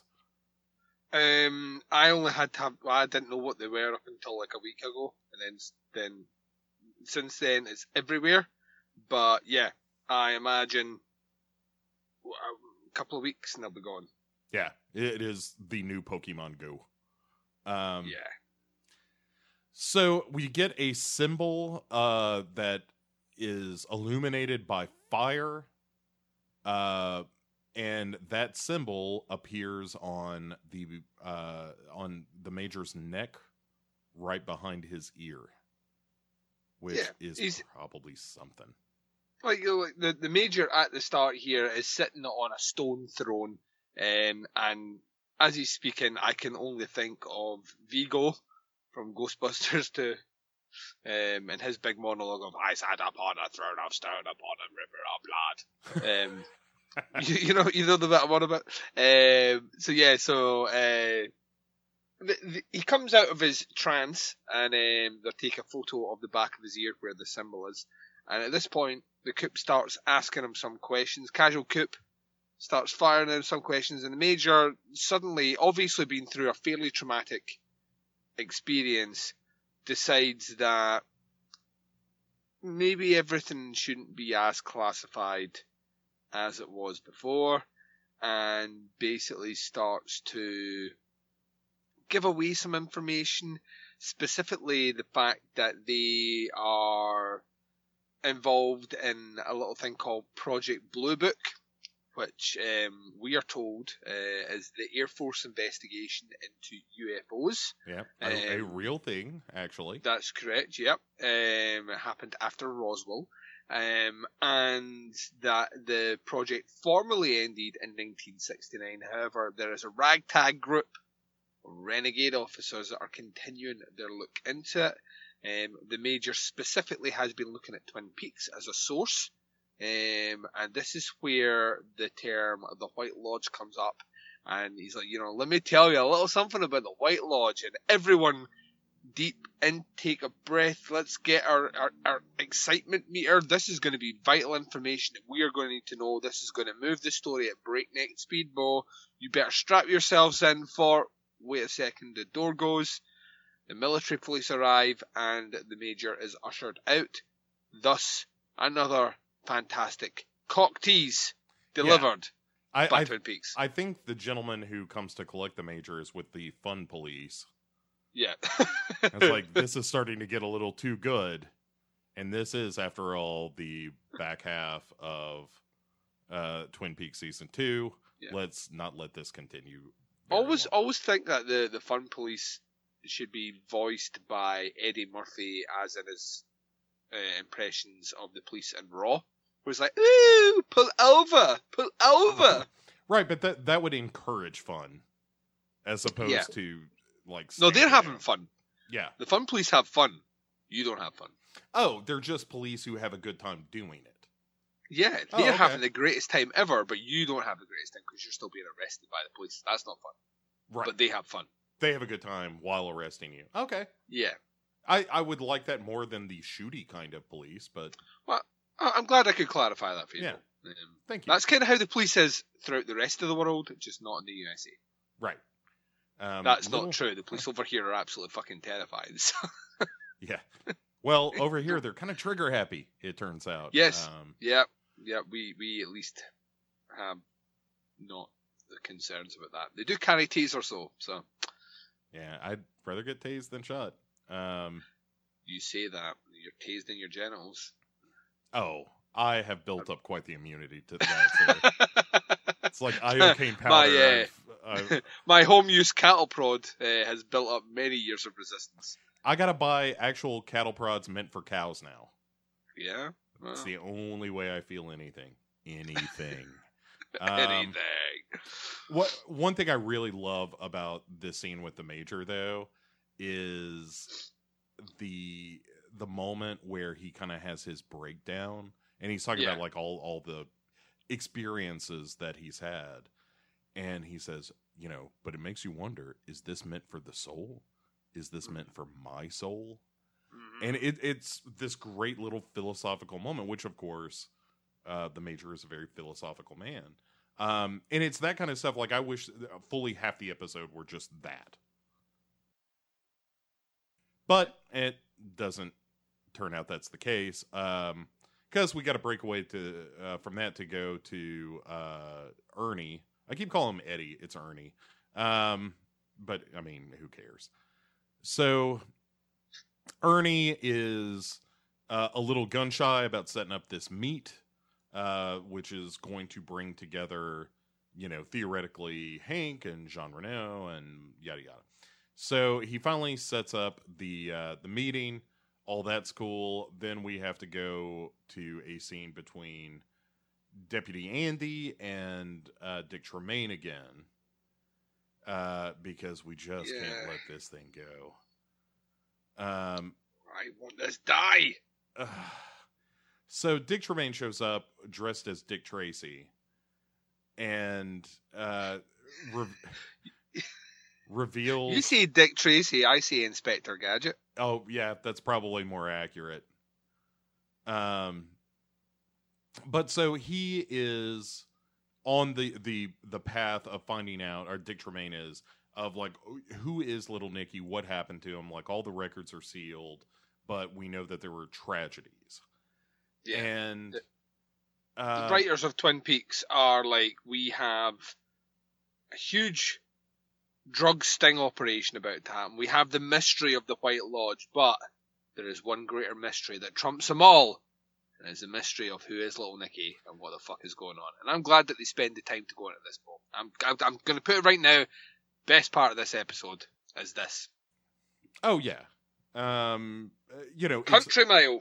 It's the height of drama, because what happens is Dick Tremaine says, "Hey, I didn't find out anything.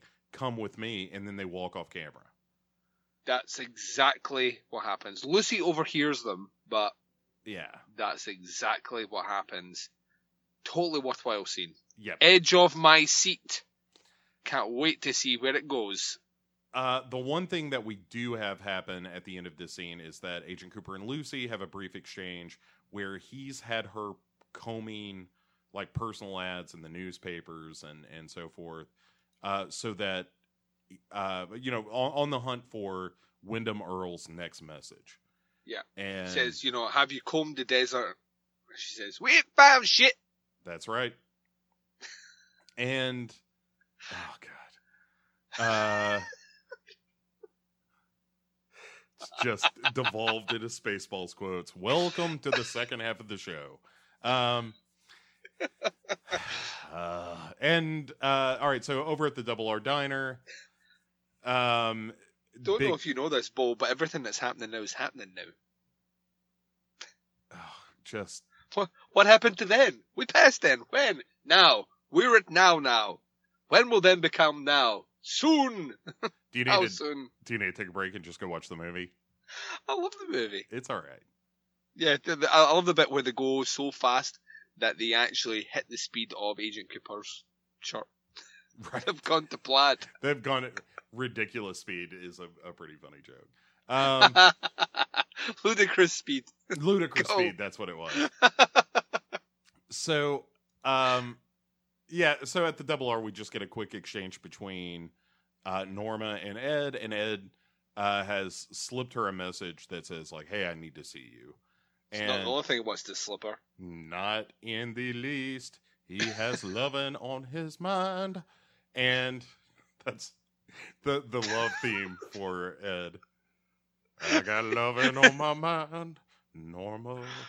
It's Barry White that sings it. Oh, Norma. I like the way you move, Norma. Oh. You know you got that coffee, girl. Why don't you fill me up? Oh, Norma. Ain't looking for nothing but sweet loving, Norma. I'm Big Ed. I'm in charge of a gasoline farm. And I've got...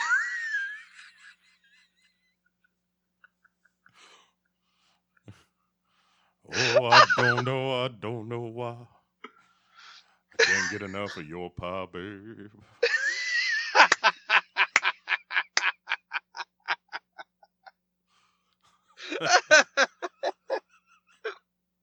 That's the thing we've never spoken about on this show, is the fact that it's not a gas station, it has got us a gas farm. Right.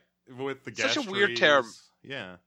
Such a weird term. It's kind of like they've kind of scrunched together two kind of stalwart salt of the earth businesses together, Yeah, but and kind of made his character like the some sort of weird amalgamation of both. That it fits. You don't question it. You hear gas farm, you're like, all right, gas station, cool, it's gas farm. Ed's in charge of it. Look at him. yeah, I feel like that is something that was. I think that's a deliberate choice. I think that's Lynch being quirky, but in a really, I don't know. I just feel it's very David Lynch. Yeah, I was wondering if there had ever been, if that expression hadn't been used before. But because it feels So like weird. like what you would have called a gas station, like 1948. Yeah, Hey, I'm going down to the gas farm. See? the gas farm's over here. Yeah, but a quick search suggests that, or at least the most popular result is Big Ed's Gas Farm, which would suggest to me that that was probably a Lynchian invention. It's so cool. So Yeah. fucking cool. It's really good. That David Lynch, he's a smart guy. Yeah, it turns out he knows what he's doing, kinda. It came to me in a dream.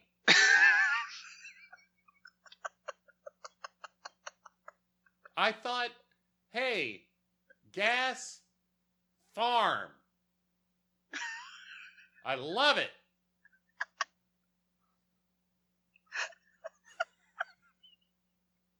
Do you want to elaborate on how you came up with that?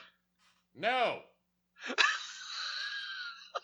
I said it before in the previous episode, but that is the greatest thing about David Lynch, is that interview where the guy genuinely thinks he's going to get some sort of profound answer from him about it. You said that Eraserhead is your most religious movie. Yes. Do you care to elaborate on it? No. Yeah. He's a genius. You can get away with that if you're a genius. That's why. Oh, it's just fucking brilliant. It's actually brilliant. He doesn't give a fuck. That's what I love about him.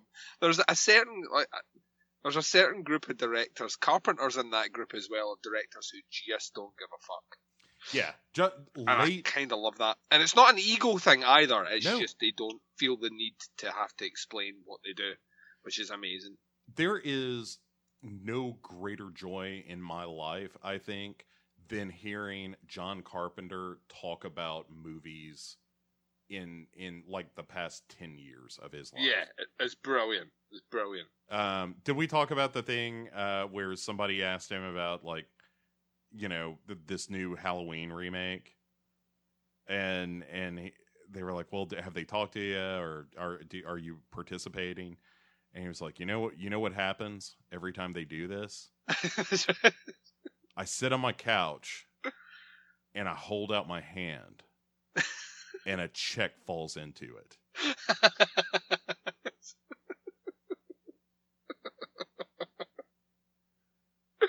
That's why he's one of the coolest guys on the planet. He is the most like punk rock director that ever lived.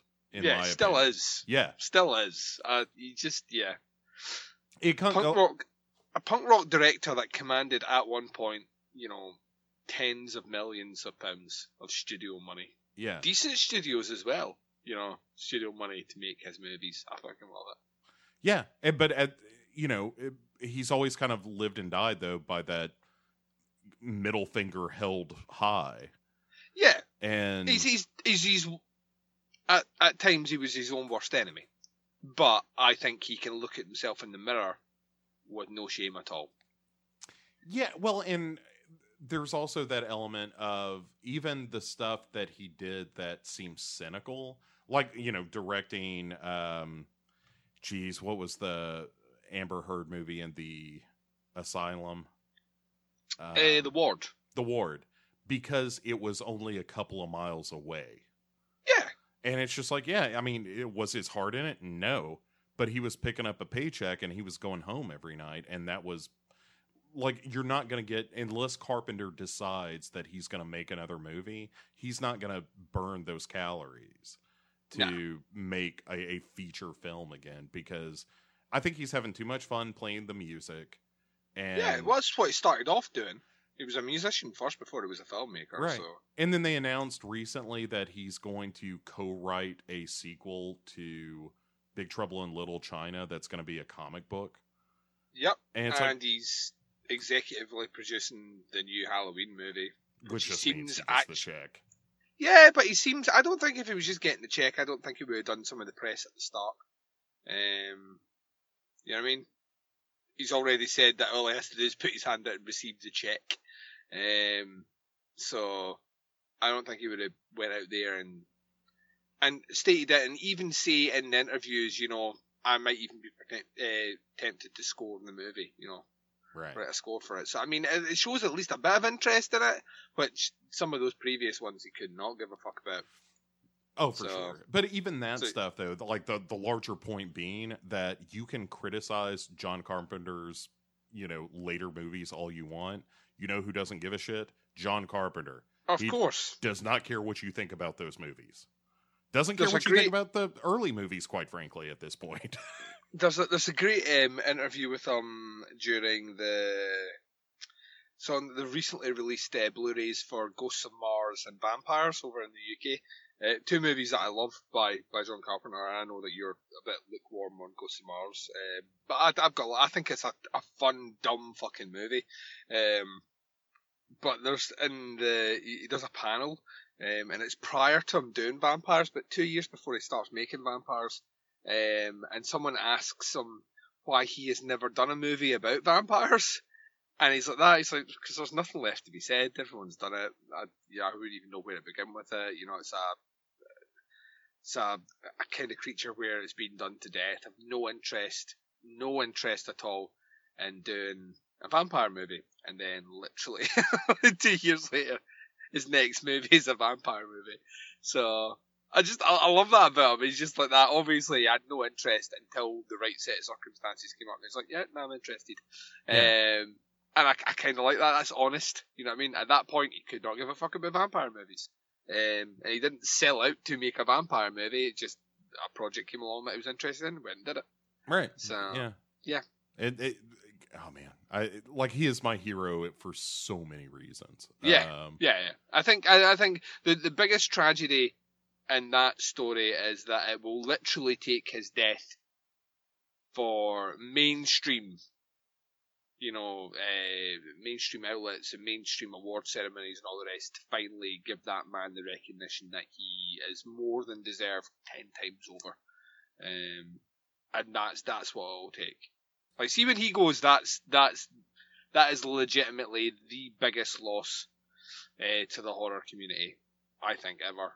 I don't think there's anyone that's is as important as John Carpenter. I think he's like, the top. There's the up there with, to me, there are certain voices that carry certain like parts of the genre, and generationally speaking. So I think obviously Stephen King, ultimately is, he's one that if he goes, that it's the end of a whole era of horror. One of the most influential voices in the book world, but was one of the most influential voices in cinema, John Carpenter. So yeah, totally agree. Massive aside for our David Lynch impression, to do with gas farms and our singing songs, which was actually probably the best bit of this show. I regret nothing to do with that at all. I think that's amazing. But yeah, I'll tell you what's that? Regret. What you saying? I said, speaking of regret, Duncan. Yeah. Well, anyway, he passes a note over. The note says, we need to talk. She's like that. I will see you later. Maybe sometime. And meanwhile, Hank's being all nosy, checking out what's happening. Right. He's like, hey, that's my wife again. I keep feeling like something's going on. And all right, so You have to do it because you jinxed this. You said that we hadn't seen this particular character in a while, and you jinxed it. Yeah, I know. So, Leo and Shelley and Bobby are around the breakfast table, and Leo is once again just like spitting out all his food. It's going all over Shelley, and Shelley is bitching at Bobby about the fact like I have to spend all day doing this, like changing his diapers and I assume, and like feeding him and all that and cleaning up the house. And Bobby's like, "Hey, I got a big opportunity over here," and and she's like, "God, like, why? Where are you going?" He's like, "Hey, I got to go to practice." And she's like, "But football's over with." He's like, "Hey, it's baseball over here," and he's a real jerk to her. Like you give Bobby a little taste of success, and he immediately becomes an asshole. Oh yeah, he's now the one. He's now got an opportunity here with Ben Horn. He's gonna skyrocket to the big time. Money's gonna start flowing, and this situation here where he's having to look after Leo, not attractive. Not anything that's interested. Love this idea in my head now that I've made Bobby like that guy from Goodfellas who repeats things that he says. So Yeah. now Bobby 2 times is going to get to peepers. Hey, now I'm getting out of here over here. But yeah, like Shelley is not happy, and she slaps him in the face. Yep. And that's kind of it. And then he leaves. Yeah, he leaves, and this Off is he the end of fucks. this scene. We'll come back Yeah. eventually later on to something which is wholly fucking creepy, but at the moment, that's the end of that scene, thank fuck. Yep. And so we go to James, who is calling Big Ed in this made me laugh out loud as I was watching the very, episode. very funny. Yeah, very, very funny. Because he's like Big Ed picks up the phone and is like, "Hey, Big Ed's gas farm," and James is like, "That's where I was calling," and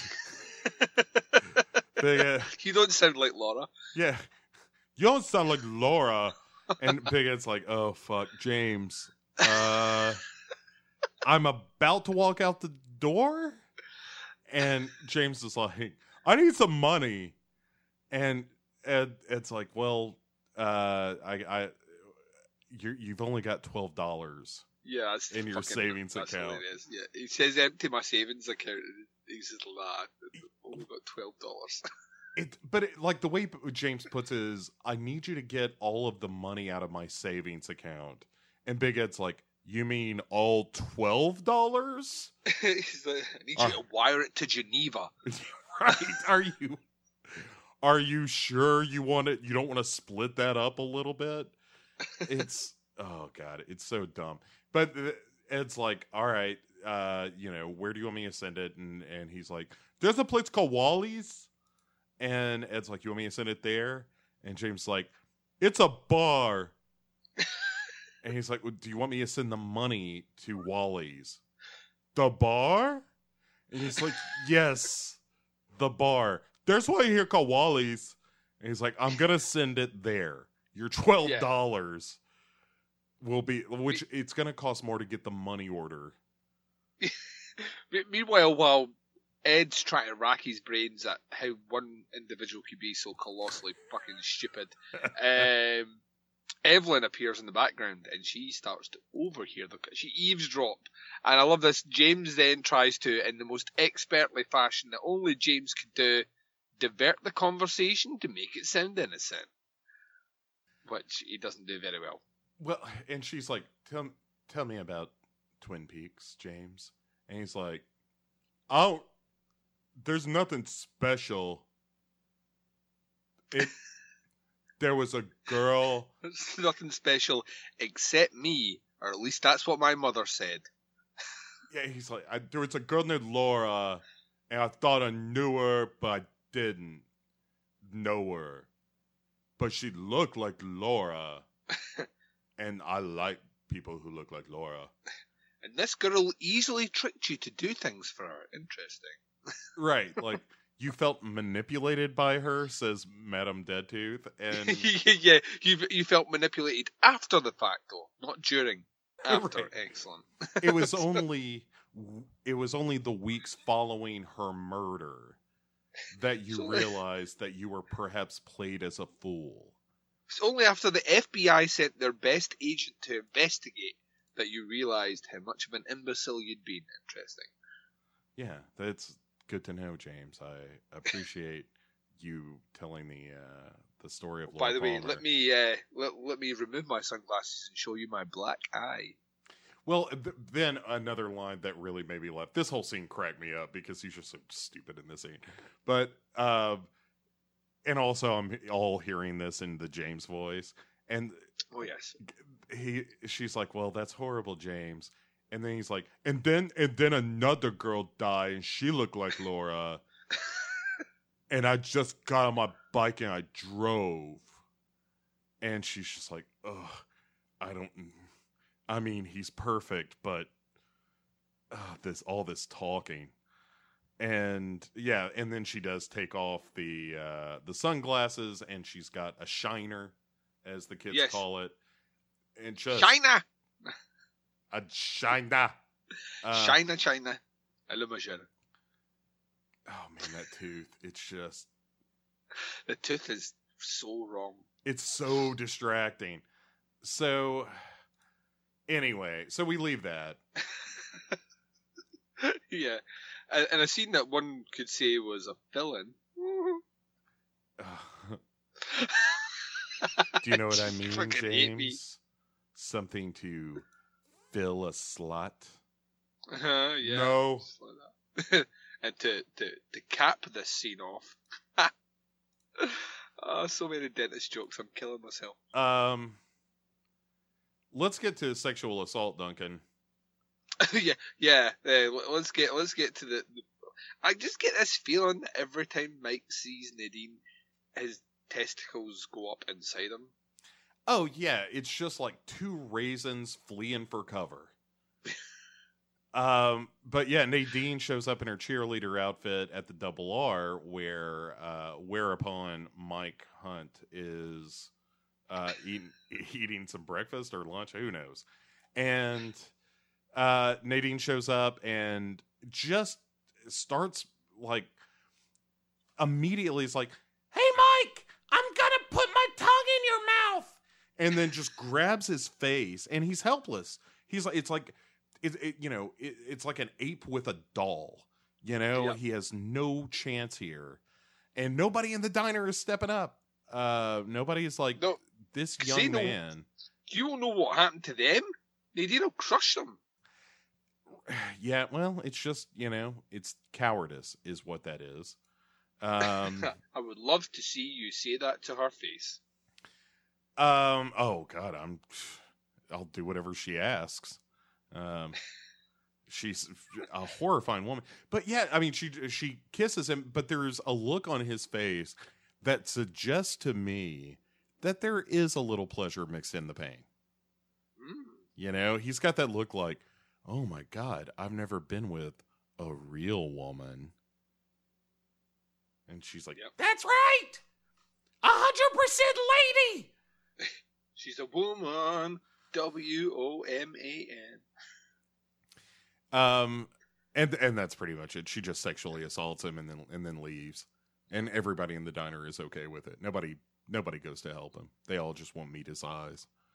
It's like the first couple of days in prison. Meanwhile, while this is all going on, Norma puts on her coat and she needs to leave to quote unquote run some errands. And Hank looks suspicious at this. What do you think Hank's thinking at this point? Well, I like the fact that his comment is, well, it's a little early for errands, don't you think? And she's like, well, these are early morning errands, I guess. And he's like, huh. It's a good answer. It's a good answer. I bet my wife is doing something with Big Ed. I better go find out what it is. And but then we leave that scene because we're not finishing anything in this fucking episode until we get to the end. This is a series of unfortunate broken events. Yeah, Lemony Stupids.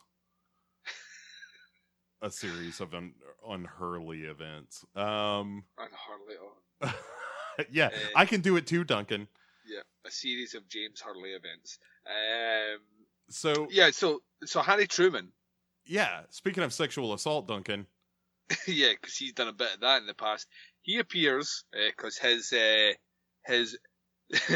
Josie's looking fine. Meter's off the fucking chain, and he arrives, and Josie's dressed like the housemaid.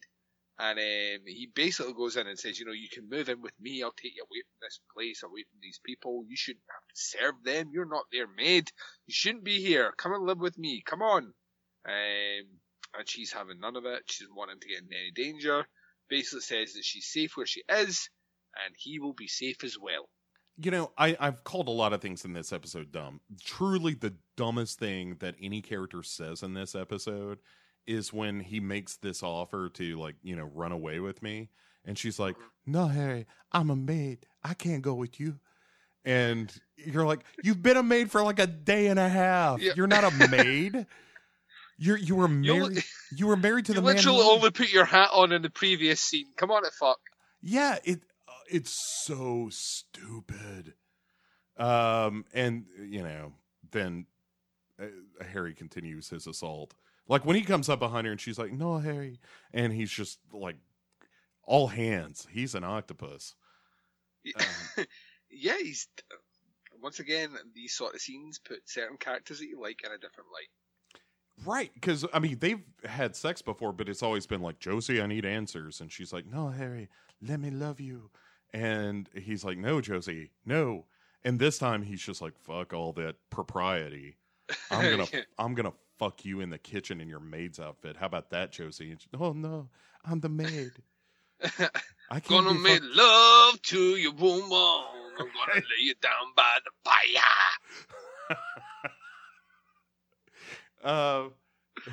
Yeah, it is a frightening change in Harry Truman. He's a sexual predator. In this scene, he totally is. We've had back-to-back scenes where, like, a person in a position of power just manhandles someone. Yeah, it's not even that, though. Like, in the previous episode, he was fawning all over fucking Widow McHuge tits. Although they weren't all that huge. But he was, like, literally, like, pawning on the side of his desk, with like the high school dreamy like love heart thing, like where he's blinking his eyes and one eyelid says love and the other one says you. And now all of a sudden he's like basically three fingers deep inside Josie. Right, before she knows what's happening. Yeah, before she even knows, he's just like right in there rummaging around trying to find loose change. It's fucking terrible. It's actually, when I think about it now, it is a crazily fucking inappropriate tone in this scene, and just a weird scene in general. But we switch away from there, and Audrey is sashaying through the hall as Audrey does, looking fine. Oh, sure. And she sees Ben's secretary, like, cascading up the corridor with tears in her eyes, leaving Ben's office. She goes in and she finds it that her dad really is crazy. Her dad is like going to the dark place, Bo. He's fully reenacting this battle of, what did you say it was, Gettysburg? Yeah. So, there's a big speech there that's very famous. Yeah.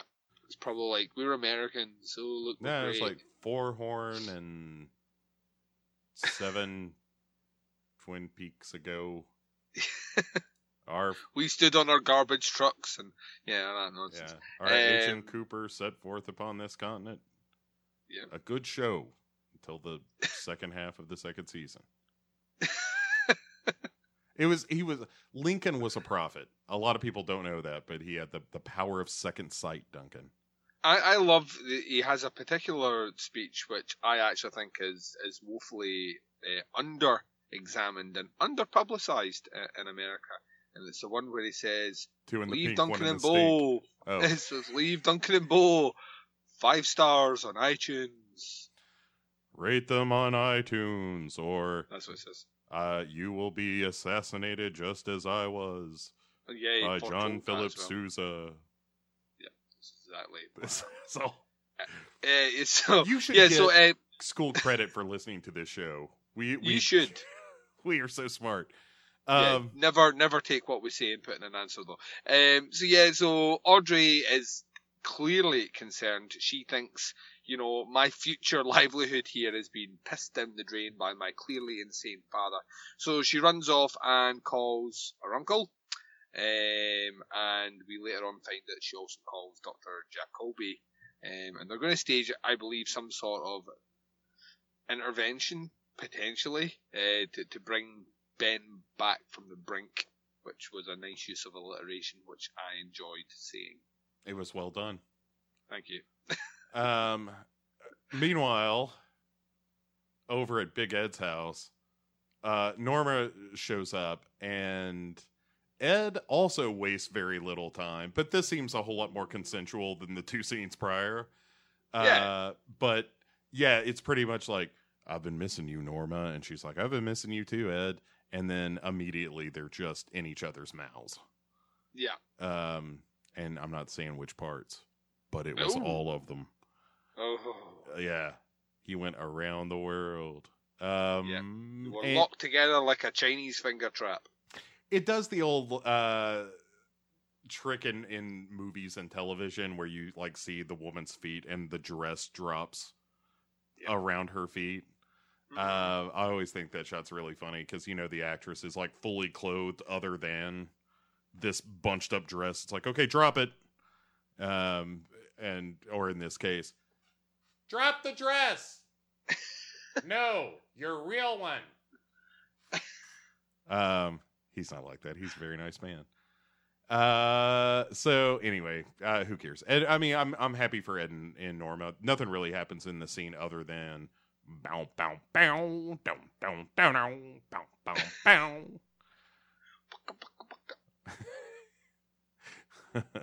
bow. All right, and then we go to Ernie and Sheriff Truman and a certain deputy by the name of Deputy Tom Hawk.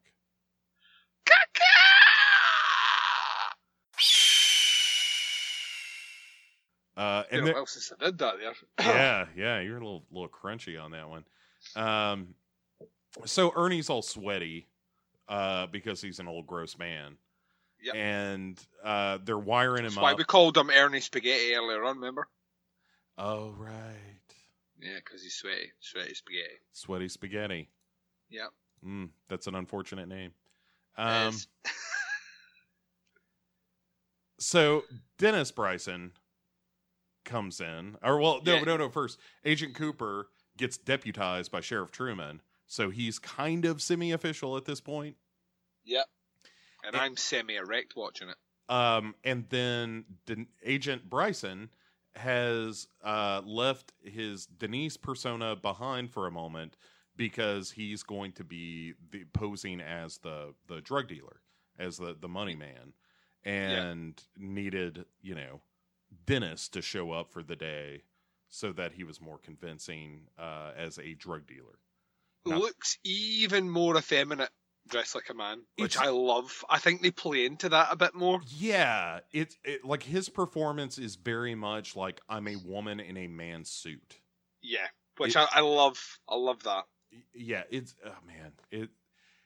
when this show is good, it's so good, and I know we mentioned it in the last episode, but I continue to be surprised and delighted by how kind of progressive this show was.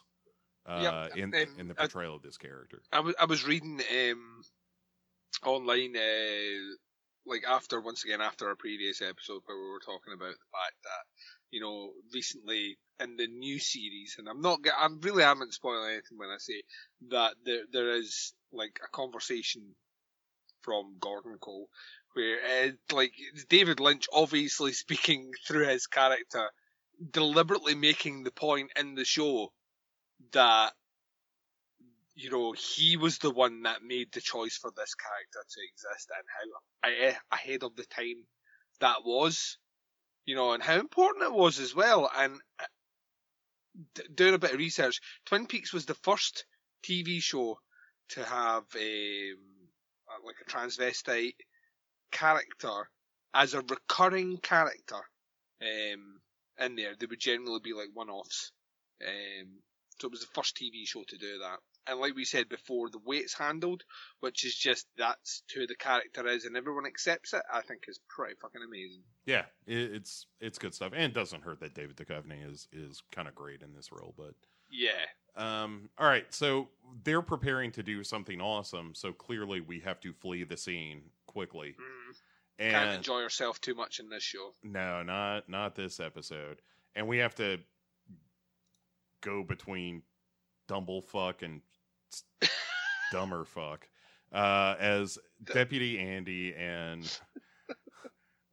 Dick Tremaine. I think Dumblefuck was a Gryffindor.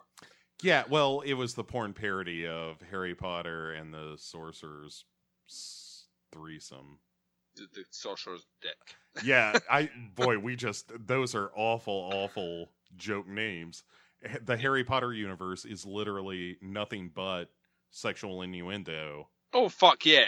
Like, anything that involves wands and... Yeah, shit like that straight away. Right. You know, sometimes a cigar's just a cigar, but sometimes a wand's a dick. Yep, this is true. This is true. That was also Abraham Lincoln who said that. Yeah. God, that guy one of my favorite Lincoln quotes. He was, again, far ahead of his time. But so Deputy Andy and Dick Tremaine have busted up into the orphanage to try to get files on Little Nicky, and Inspector Gadget is rifling through the files. Looks like Inspector Gadget. Now that you've said it, I can't think of anything else. It's just do. Walking about place like here. This guy. Do. Make it stop. Meanwhile, in the background, it's I'll get you next time, Gadget. That's really good. I can't do that. You can. No, you're deeper I can't. than I am. I my voice is deeper, but I can't. I can't do that kind of scratchy sound with my voice. Is too melodic. I did front a death metal band for several years, so that helps. Yeah, I would never be able to do that because my voice is too sonorous. Your voice is too sensual. It is. It's hey everyone. Oh, that made me so happy.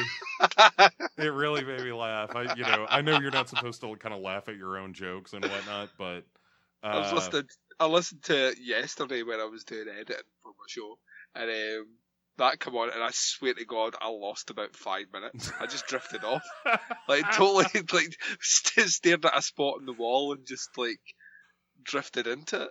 And then when it finished, I was like, "What the fuck was I doing?" No, that's right, editing. Yeah, I mean, say what you will, Kenny G. Songbird is one of the great pieces of music. Editor's note: if you don't know what we're talking about, check the last issue at the end. Where were we? Oh yeah. Dick Tremaine. So a couple comes in while they're rifling through the file room / office of this orphanage, and it would have been a better joke if I gave a shit about anything that was going on in this scene. Yeah. But there is a kind of a funny moment where a couple shows up and they're like, "Hey, we're here to talk about Little Donnie," because all children are called Little, I guess, until they're 14 in the Twin Peaks universe. And Dick Tremaine is like, "Oh, he died." Yeah. And they're like, "What?" I mean, and then he ruins it by saying, "Oh no, I meant he was dead tired." And it's like, well, that's stupid. It's way funnier if you just left it like that. Yeah. Right. Say they're dead and then you're done. And anyway, and that's the end of the scene. Again, I see where nothing really happens. They show there's a lot of these, this episode in particular has a lot of these tiny little scenes where we're like, oh right, and then this character does this next scene, and then this character does this, and then continuing the trend of that.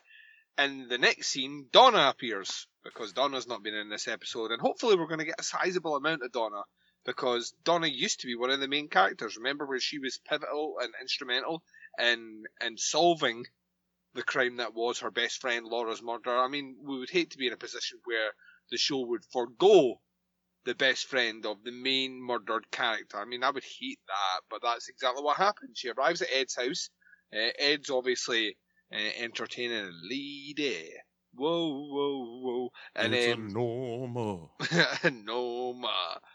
And so he answers the door and she's asking about James. Right, Which, Donna doesn't even get in the fucking house in this episode. Like, she shows up at the door, they have a conversation, and she's gone. Door never shuts behind her. Anyway, sorry to interrupt.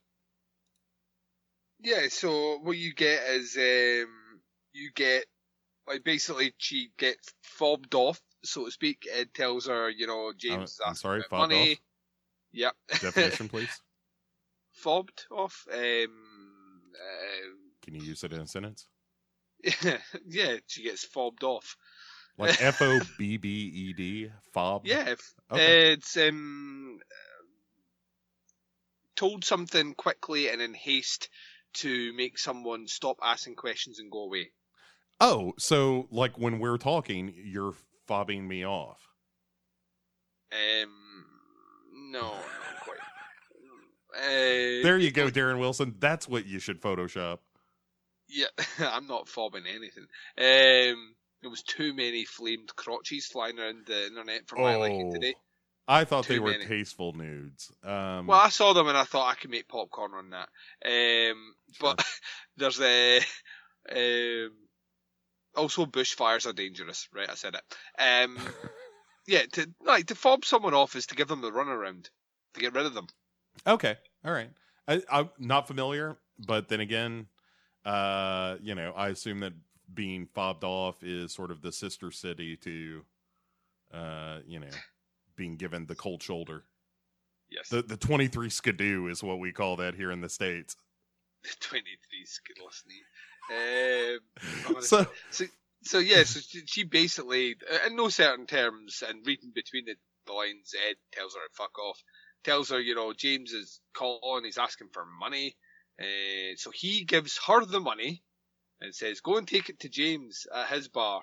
And she leaves, and we're kind of thinking, is this the only way Donna can get more screen time in this show is by reuniting with James? Because that doesn't sound like it's fun. She's a character in search of a plot, Duncan. She's like, that's exactly what she is. And Ed turns round, and Norma's like, I need to go, I need to get back. And she does, and Ed's in love. He's shut the door. He's, at last my love's come on. He turns around, and your buddy's there, and you maybe should take the lead on this. Yeah, so as soon as Norma leaves, Hank has snuck in the back door, which is what I like to do. And lover. Oh, but hey, Mr. Data. Hey, Mr. Data, come and get a little Hank. But yeah, so he lays one on Hank, not a kiss, but a punch. Yeah. This Says, time. oh, Ed, the things we do for love. Right. No, Hank gives him a big haymaker. Starts punching him right in the face. Yeah, it makes him a 5-knuckle salad. Yeah. Gives him the old 5-knuckle shuffle. Wait, is that right? I don't know. I don't know what the kids say. It's not having a chunk. But like has him down on the ground, giving him the 5-knuckle shuffle. Right? And let's roll with it. With it. All right. And is like, I'm gonna 5-knuckle shuffle you all night long, and it keeps 5-knuckle shuffling him. And then gets ready to blow on his dice. I know what you're saying. Sorry.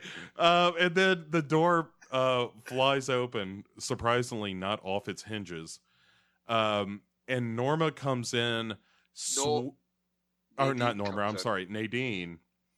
Swinging her cheerleader bag over her head, like one of those monkeys did in those old luggage commercials, where she's just like, and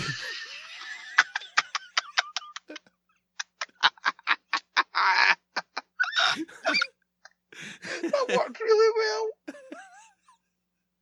Oh, that went really, really dimension to this character. We're an ever-growing podcast, Duncan. Always expanding into new areas of lunacy.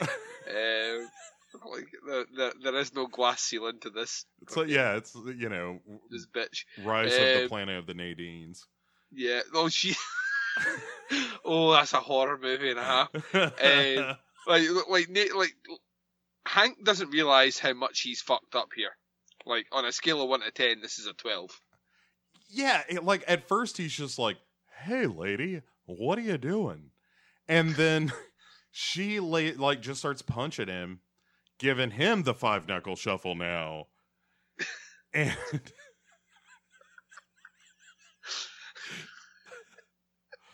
he's like, "Hey, let go of me. You're 5-knuckle shuffling me like nobody's business." And it's a bit rough. Yeah. And she 5-knuckle shuffles him until he's completely out.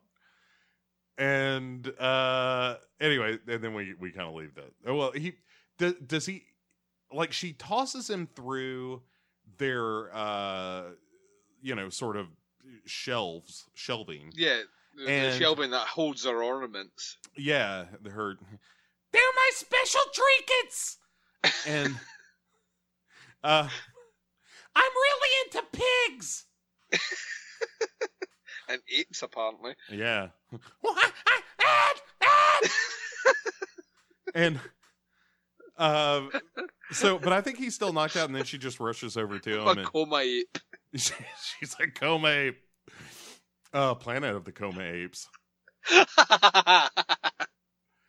Oh my god. And so anyway, like she's taking care of Ed now, who is all knocked out. And then we gotta go to another scene where Bobby Briggs and like General Beauregard Horn have, like, Bobby Briggs is in a position where he understands, I think, that his opportunity is kind of a shit one at this point. Because that window of opportunity was all pending on Ben kind of being semi-sane, like, really. And I love this because he's basically stepped out on Shelley, and said, I'm going to the big time. I don't need this. I don't need I don't need Leo. I don't need you and all the rest. I've got a big future ahead of me. And then he realizes really, really quickly that his big future is in the hands of someone who is generally gone. Like, mentally is just not on the right planet anymore. And yeah, he's kind of like, I don't know how I feel about these scenes, because once again, I quite like the character of Ben. I think he's having a lot of fun doing it, and it kind of comes through. And he's one of the better character actors in here. But it's like they keep pushing it to this insane level, like really just pushing it to levels where we're like, really, is that where we're going now? Well, and again, kind of nothing happens in this scene. Like, Bobby Briggs comes in, it's like, "Hey, you're even more crazy over here." And he's like, "I totally am." And then Bobby Briggs leaves. Yeah, he says he has to go and speak to President Lincoln, takes the sword off him, and says he's going away to speak to President Lincoln, bumps into Audrey outside, basically tells her father has lost it big time over here. The way he puts it is, "Hey, you just bought a ticket to Flip City over here." Over here. And that's like, when Audrey... That's when Audrey basically says, phone Uncle Jerry, he's on the next plane, he'll be back soon. Dr. Jacoby's coming over tomorrow. We've got to help him. And, yeah. Well, she says, "I think he needs an injection," which is something Audrey knows something about, because she used to get all shot up with the gank or the skag or the yayo or the booger sugar, the toot snoot. Yep. The clean burning propane. Yay! Drink. Perfect. The dichotomy of this show has never been so purely defined. So we think we're leaving the the Great Western. It's a Great Western, isn't it? No, The it's Great not. Northern. Great Northern, sorry. Tombstone That's is the a Great best Western. I'm thinking about. Yeah, we think we're leaving there, and then all of a sudden, a human couch appears on the scene. One of the most repulsive outfits I've ever seen, and we see our very own See You Next Tuesday, Catherine Martell appears. She walks up to go to Ben's office. You would assume, Bo, to gloat over, as a supreme victor, to gloat over the mess that is now her worthy adversary. Yeah, because that's real See You Next Tuesday territory. Oh yes. But instead, seeing her former lover amongst his models and tea lights, feels some compassion for him, which is what she should feel for her husband, Pete Martell, who has been driven to the dark side by her. Yeah. Let the hate flow through you. It's one of the greatest things we ever did, was decide that David Lynch should have been the Emperor. Yeah. And that's kind of the whole scene. Again, a scene where nothing really happens I guess we have the emotional journey in the scene where we understand that Catherine Martell, See You Next Tuesday, Catherine Martell, is, still has feelings for Ben. Yeah. But that's it. Kind of. Yeah. That's all we're getting from this scene. So let's pick up the pace, Bo. Let's pick up the pace. Let's go to something infinitely more interesting with characters that are fully developed, worldly, have an excellent range in vocabulary.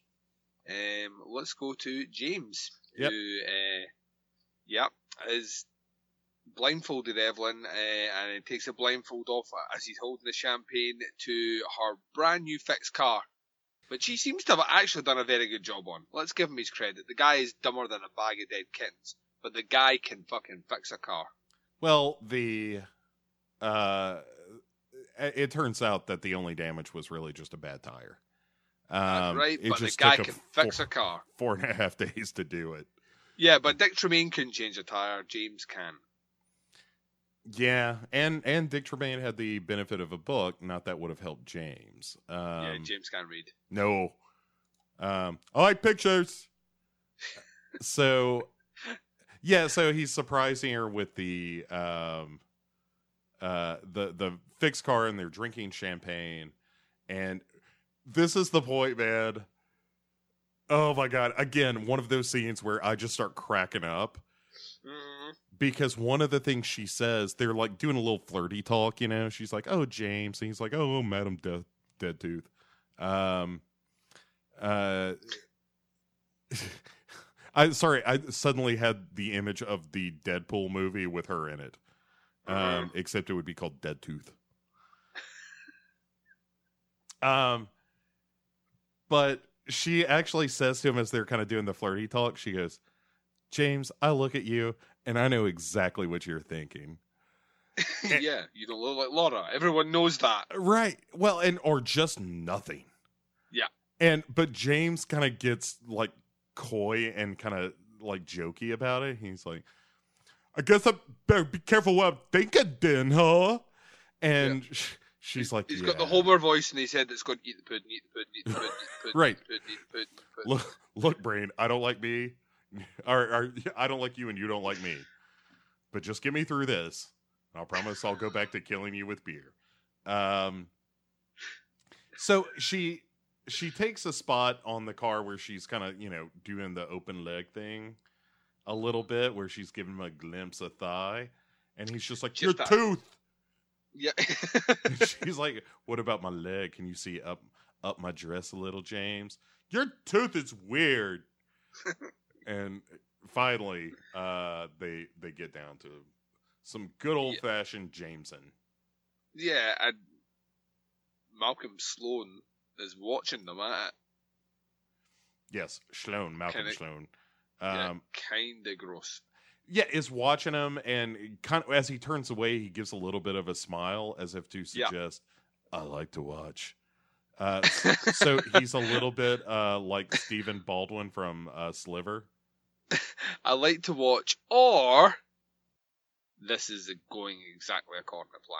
I like to think it's the second, but now that you've said that, I'm going to go with the first. Yeah, that he is, in fact, a Stephen Baldwin from Sliver protege. Or I like to watch you fuck. God, that movie is awful. But then again, so is James in this whole storyline. Let's legitimately bring get to in some a good shit. storyline. Yeah, Ready to let's get to some let's do what we actually fucking want from this show, which is, I don't know, follow Agent Cooper maybe, and let's see where this story leads us, because it's Sting time, and I'm not talking about every little thing you do is magic. I'm not talking about that. I'm talking about a drug sting. Duncan, if I've been to one drug sting, I've been to a million. You've been at them all. I mean, when work allows, sure. Yeah, you wrote the fucking book on it. Oh, I did. Bose big book of drug stings. Yep, drug stings for dummies. Yeah, a dummy. And so we've got Deputy Hawk. Cacao! Brought it back. Yep, he's on the radio, like listening to The Wire and all that that kind of stuff. And Agent Cooper and Sheriff Truman are all kind of squatted down on the edge of the road, binocs on, watching the doings inside, and things go south, Duncan, as they do in drug stings. Yeah. Never one, not one, this is true, not one successful drug sting has ever taken place. Well, you wrote the book on it, so I believe you. Yep. So, kids, again, tell your AP history teacher to give you a credit for that. So they're checking things out, and things are getting dicey inside, and the next thing you know, Jean Reno has a gun to Agent Bryson's head. And Agent Cooper, man that he is, stands up straight and tall and says, Jean Reno, you're here for me. You let them go, and I'll come with you. What a guy. What a guy. Yeah, and Jean Reno's just like, oh, that sounds good to me.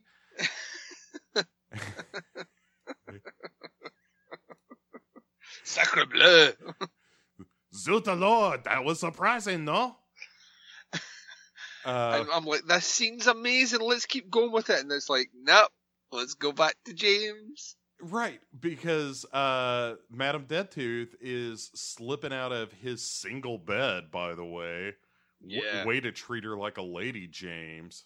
Yeah. Do you have enough room? Doesn't matter. There is no room. It's a small bed. I'm going to be on top of you, and then I'm going to make sex. Make the sex. Yeah, and she's like, ugh, all right. There is absolutely no ulterior motive for me being with such a stupid man in such a small bed, other than love. So, yeah, but she slips right out of that bedroom, like you would. Mm-hmm. And there is Malcolm Sloan, waiting for her at the top of the stairs. And he's like, so, how's he? And he's a little handsy for a brother here, Duncan. Yeah, I'm going to say that maybe not a brother. Yeah, because they end up making out. And it's weird, like, here's the thing I don't understand about murder plots between, like, lovers setting up a patsy. You've got to be pretty okay with your, femme fatale partner doing a lot of fucking of another guy. And I don't think I can make that leap. I think this is why I would be terrible in this kind of scheme. Too jealous. I'm too clingy. Mm-hmm. Just making a point. I think it's a valid point. Thank you very much. Moving on. Moving on. Who cares about any of this? I'll tell you what I do care about. It's worth pointing out, though, that as the scene fades, she does have a look on her face that suggests that maybe she's fallen for James a little, which would be a horrible mistake and completely unexplainable. Yeah, you are so close to your dream of being a rich bitch, your Sloane boyfriend. You know, let's not deviate from the plan. Let's not let a crazy thing called love destroy it, because trust me, you think you love him, you think his character is deep. He is very, very deep, because there's fucking nothing in there. Yeah, right? He's very zen. There is no future, there is no past, there is only the present and things that do or do not look like Laura. Yes, that is James. That is James' fucking psychological profile.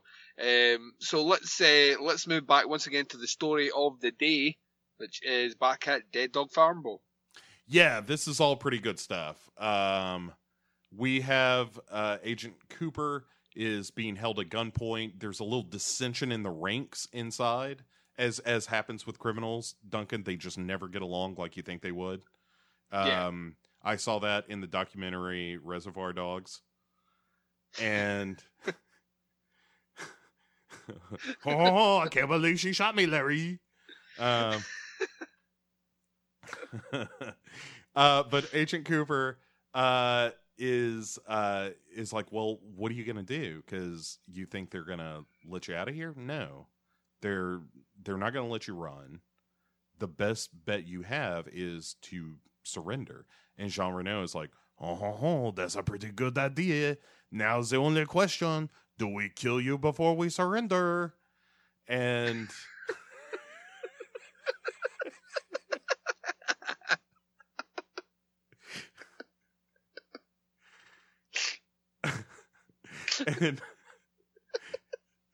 and Agent Cooper is like, don't? And he's like, I don't know yet. And then they have a discussion about like, why, you know, it's actually kind of a nice moment where Agent Cooper is like, why do you want to kill me anyway? And Jean Reno is just like, hey, you know, 2 of my brothers are dead, and it all happened when you came to town. You know, which is fair. Yeah, like there was a murder of a young pretty girl.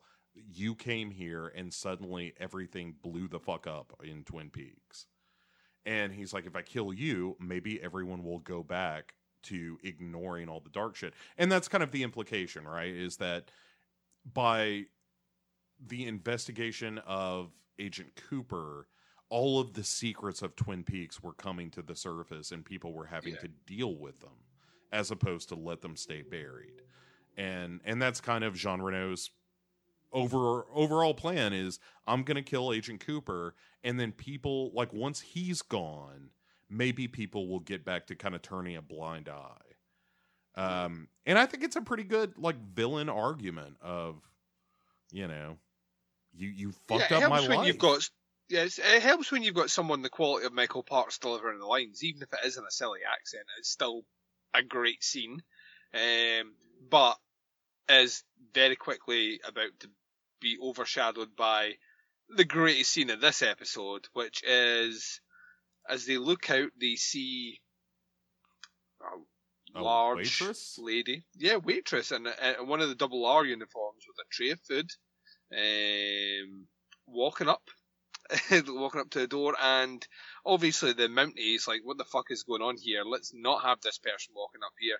And Jean Reno's like, you know, all this kind of drug smuggling and hostage taking kind of made me a little hungry.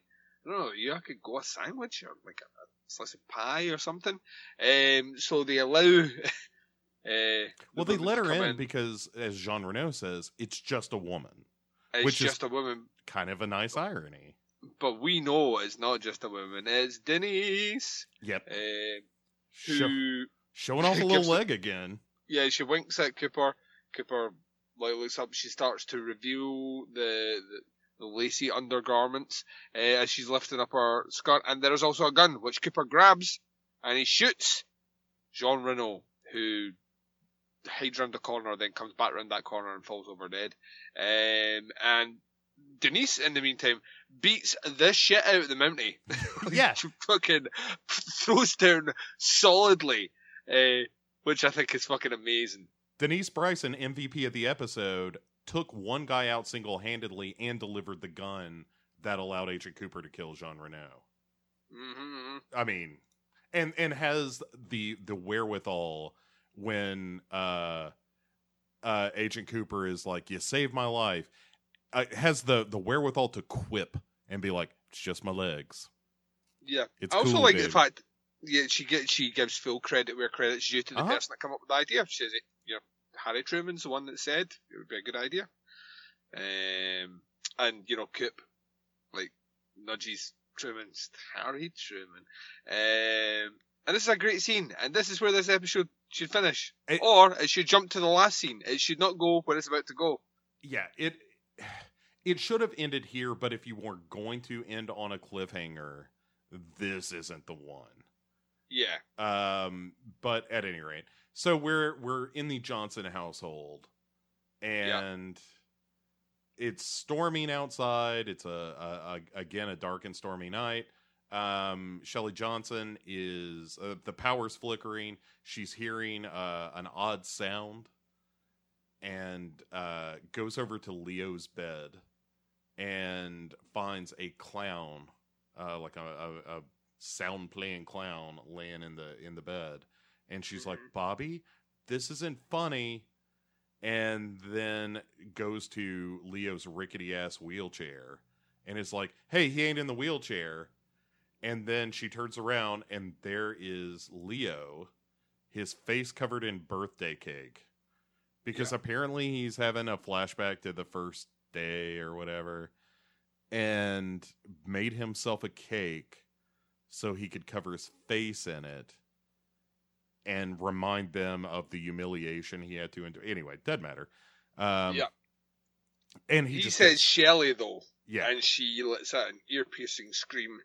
And, part of me's like, that. Don't end the episode there, but we don't end the episode there. We have one scene left. And I think if you weren't going to finish it off with Agent Bryson doing what Agent Bryson do, then finish off with this scene, because this is the part of the story that is really fucking interesting. We've now closed out the Jean Reno chapter, but we know that Cooper still has business in the building, and that business is under the name of Wyndham Earl. Indeed it is, Duncan. I felt like we were throwing to a word on the street, like, yeah, here we are at the Twin Peaks Sheriff Station, Duncan. It's a real mess down here. Power's out. Appears Wyndham Earl has snuck in at some point and left a body in Sheriff Truman's office. The body, Duncan, is unidentified as of now. And it was arranged by the killer, Duncan. Arranged in a way to strike terror into the hearts of those who saw it, and to point mysteriously towards a chessboard where it appears moves have been made. Back to you, Duncan. Thank you very much for that report, Mr. Bo Ransdell. And now, Sally, the weather. Cold! That's not Sally, that's Nadine! It's Coma 8 Nadine. And scene. Okay.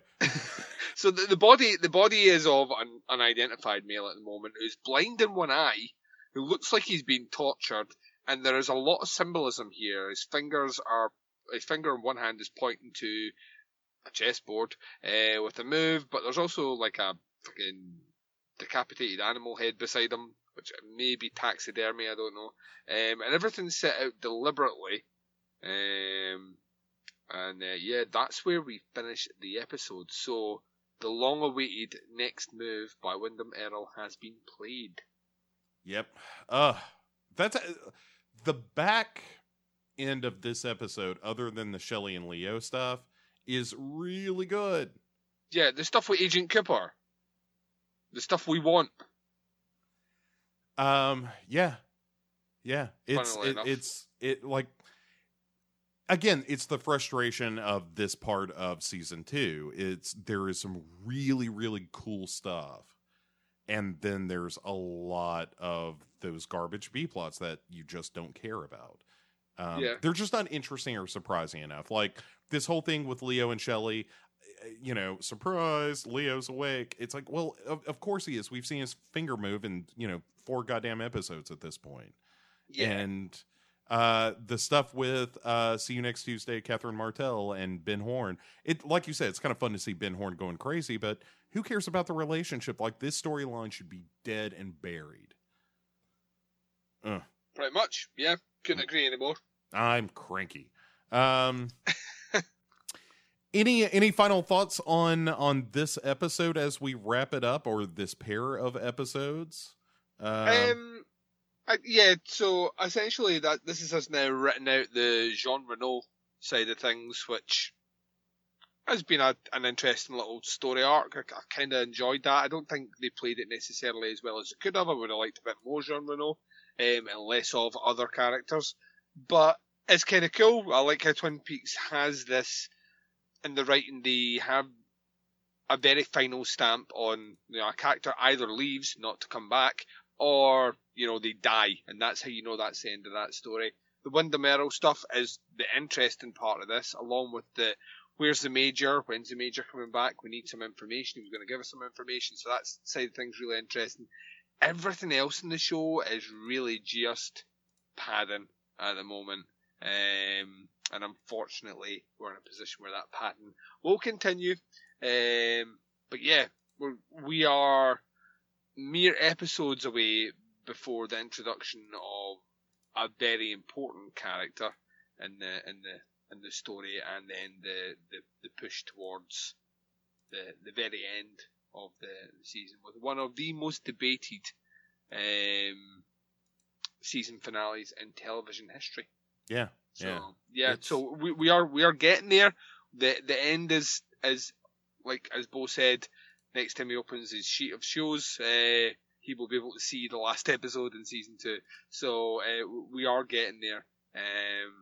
Just got to bear with us, folks. Just bear with us. And saying that, I think this is probably one of my favourite episodes we've ever recorded. And I'm not just saying that because I am totally sleep deprived. I think we hit a new high on this one, Bo, and I want to say, well done, sir. That statement you made right at the start when you said this show's good, you were not lying. In true Denise Bryson fashion, the idea, Duncan, was all yours. I just have the legs. You do have the legs, and you know how to use them. All right, we have, before we wrap things up, Duncan, we have one final question, and finally, it is a question from Court Psyops. Thank goodness he wrote in. I was hoping that, I was concerned that we hadn't heard from him since the beginning of the show 3.5 hours ago. Yeah. That's right. Court axes us, who would you want to carry you off to conquer you with violent sex? Coma Ape Nadine. He didn't say Coma Ape, but he said Nadine, and we've established Nadine's a Coma Ape. Mm-hmm. Coma Ape Nadine or Denise? Denise. Yeah, 100 times out of 100. Yeah. Oh, fucking weirdo. Denise every single time. David Duchovny in drag is hot as fuck.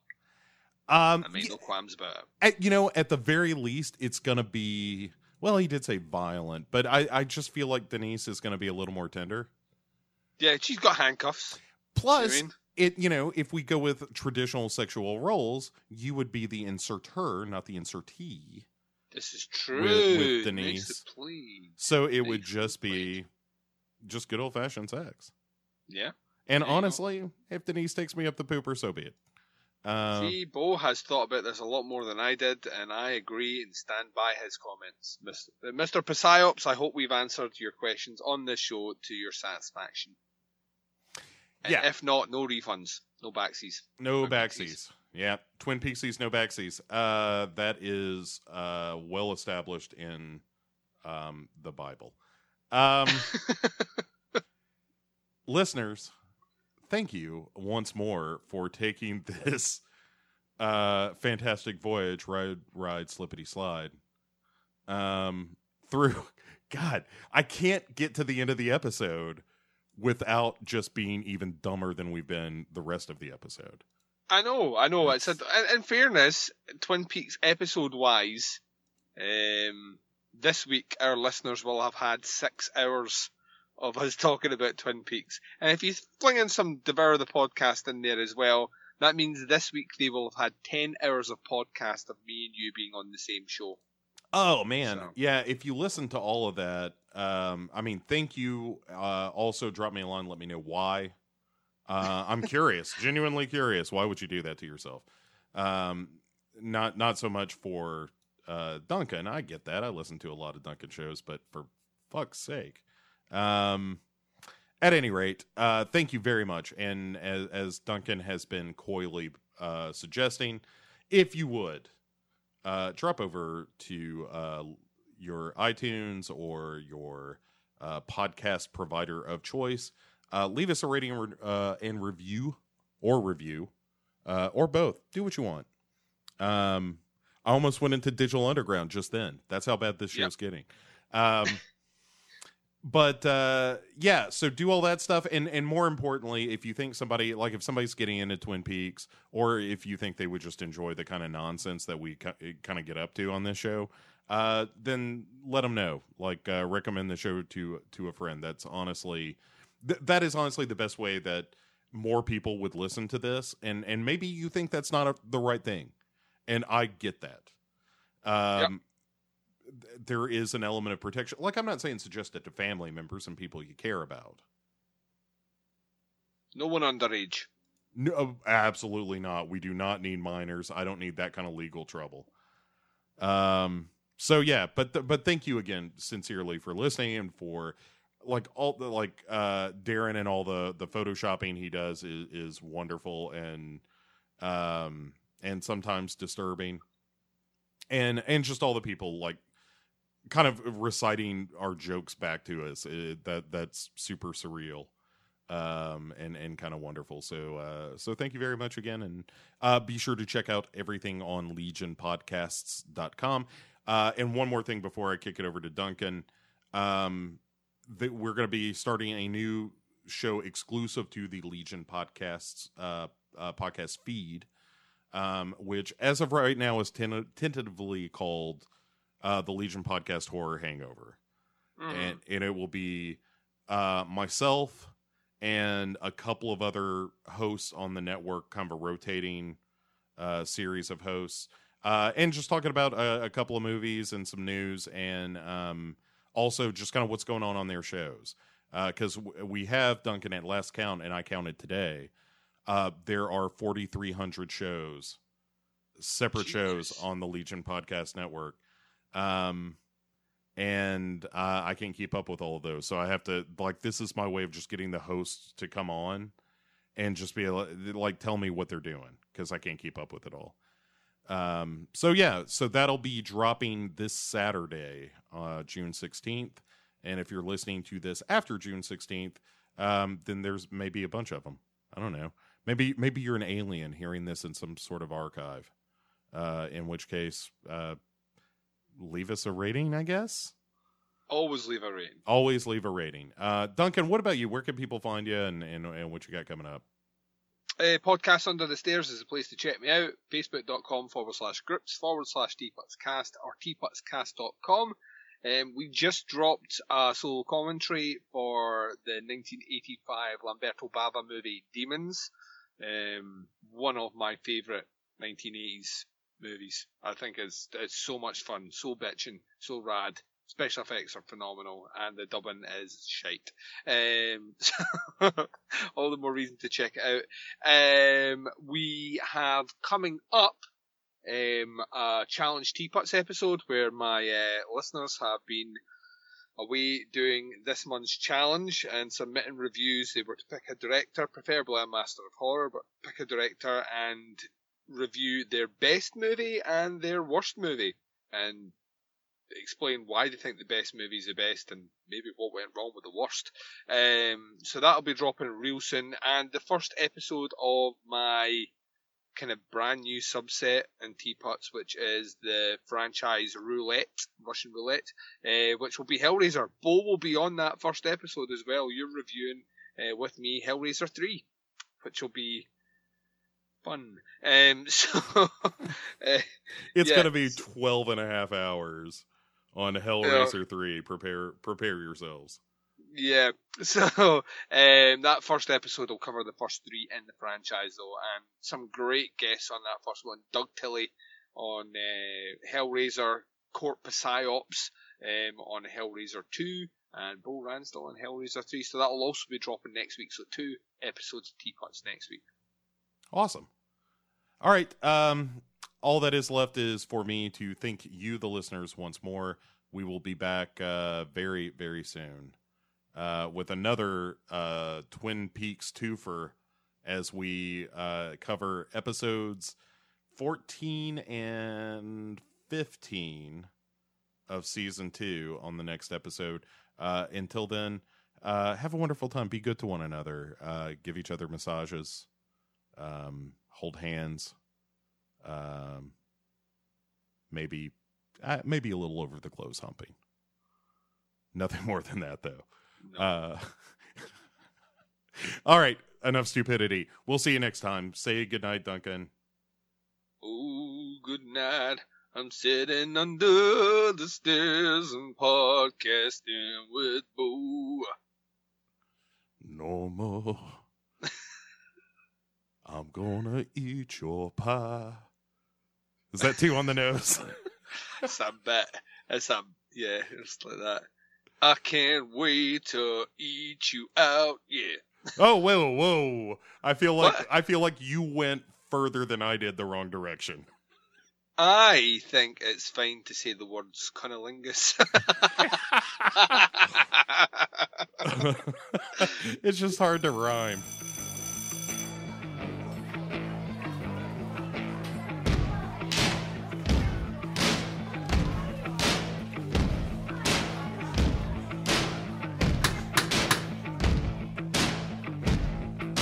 Jimmy's in the back with a pocket of high. If you listen close, you can hear him cry. Oh, Lord, heaven knows we belong way down below. Sing it. Oh!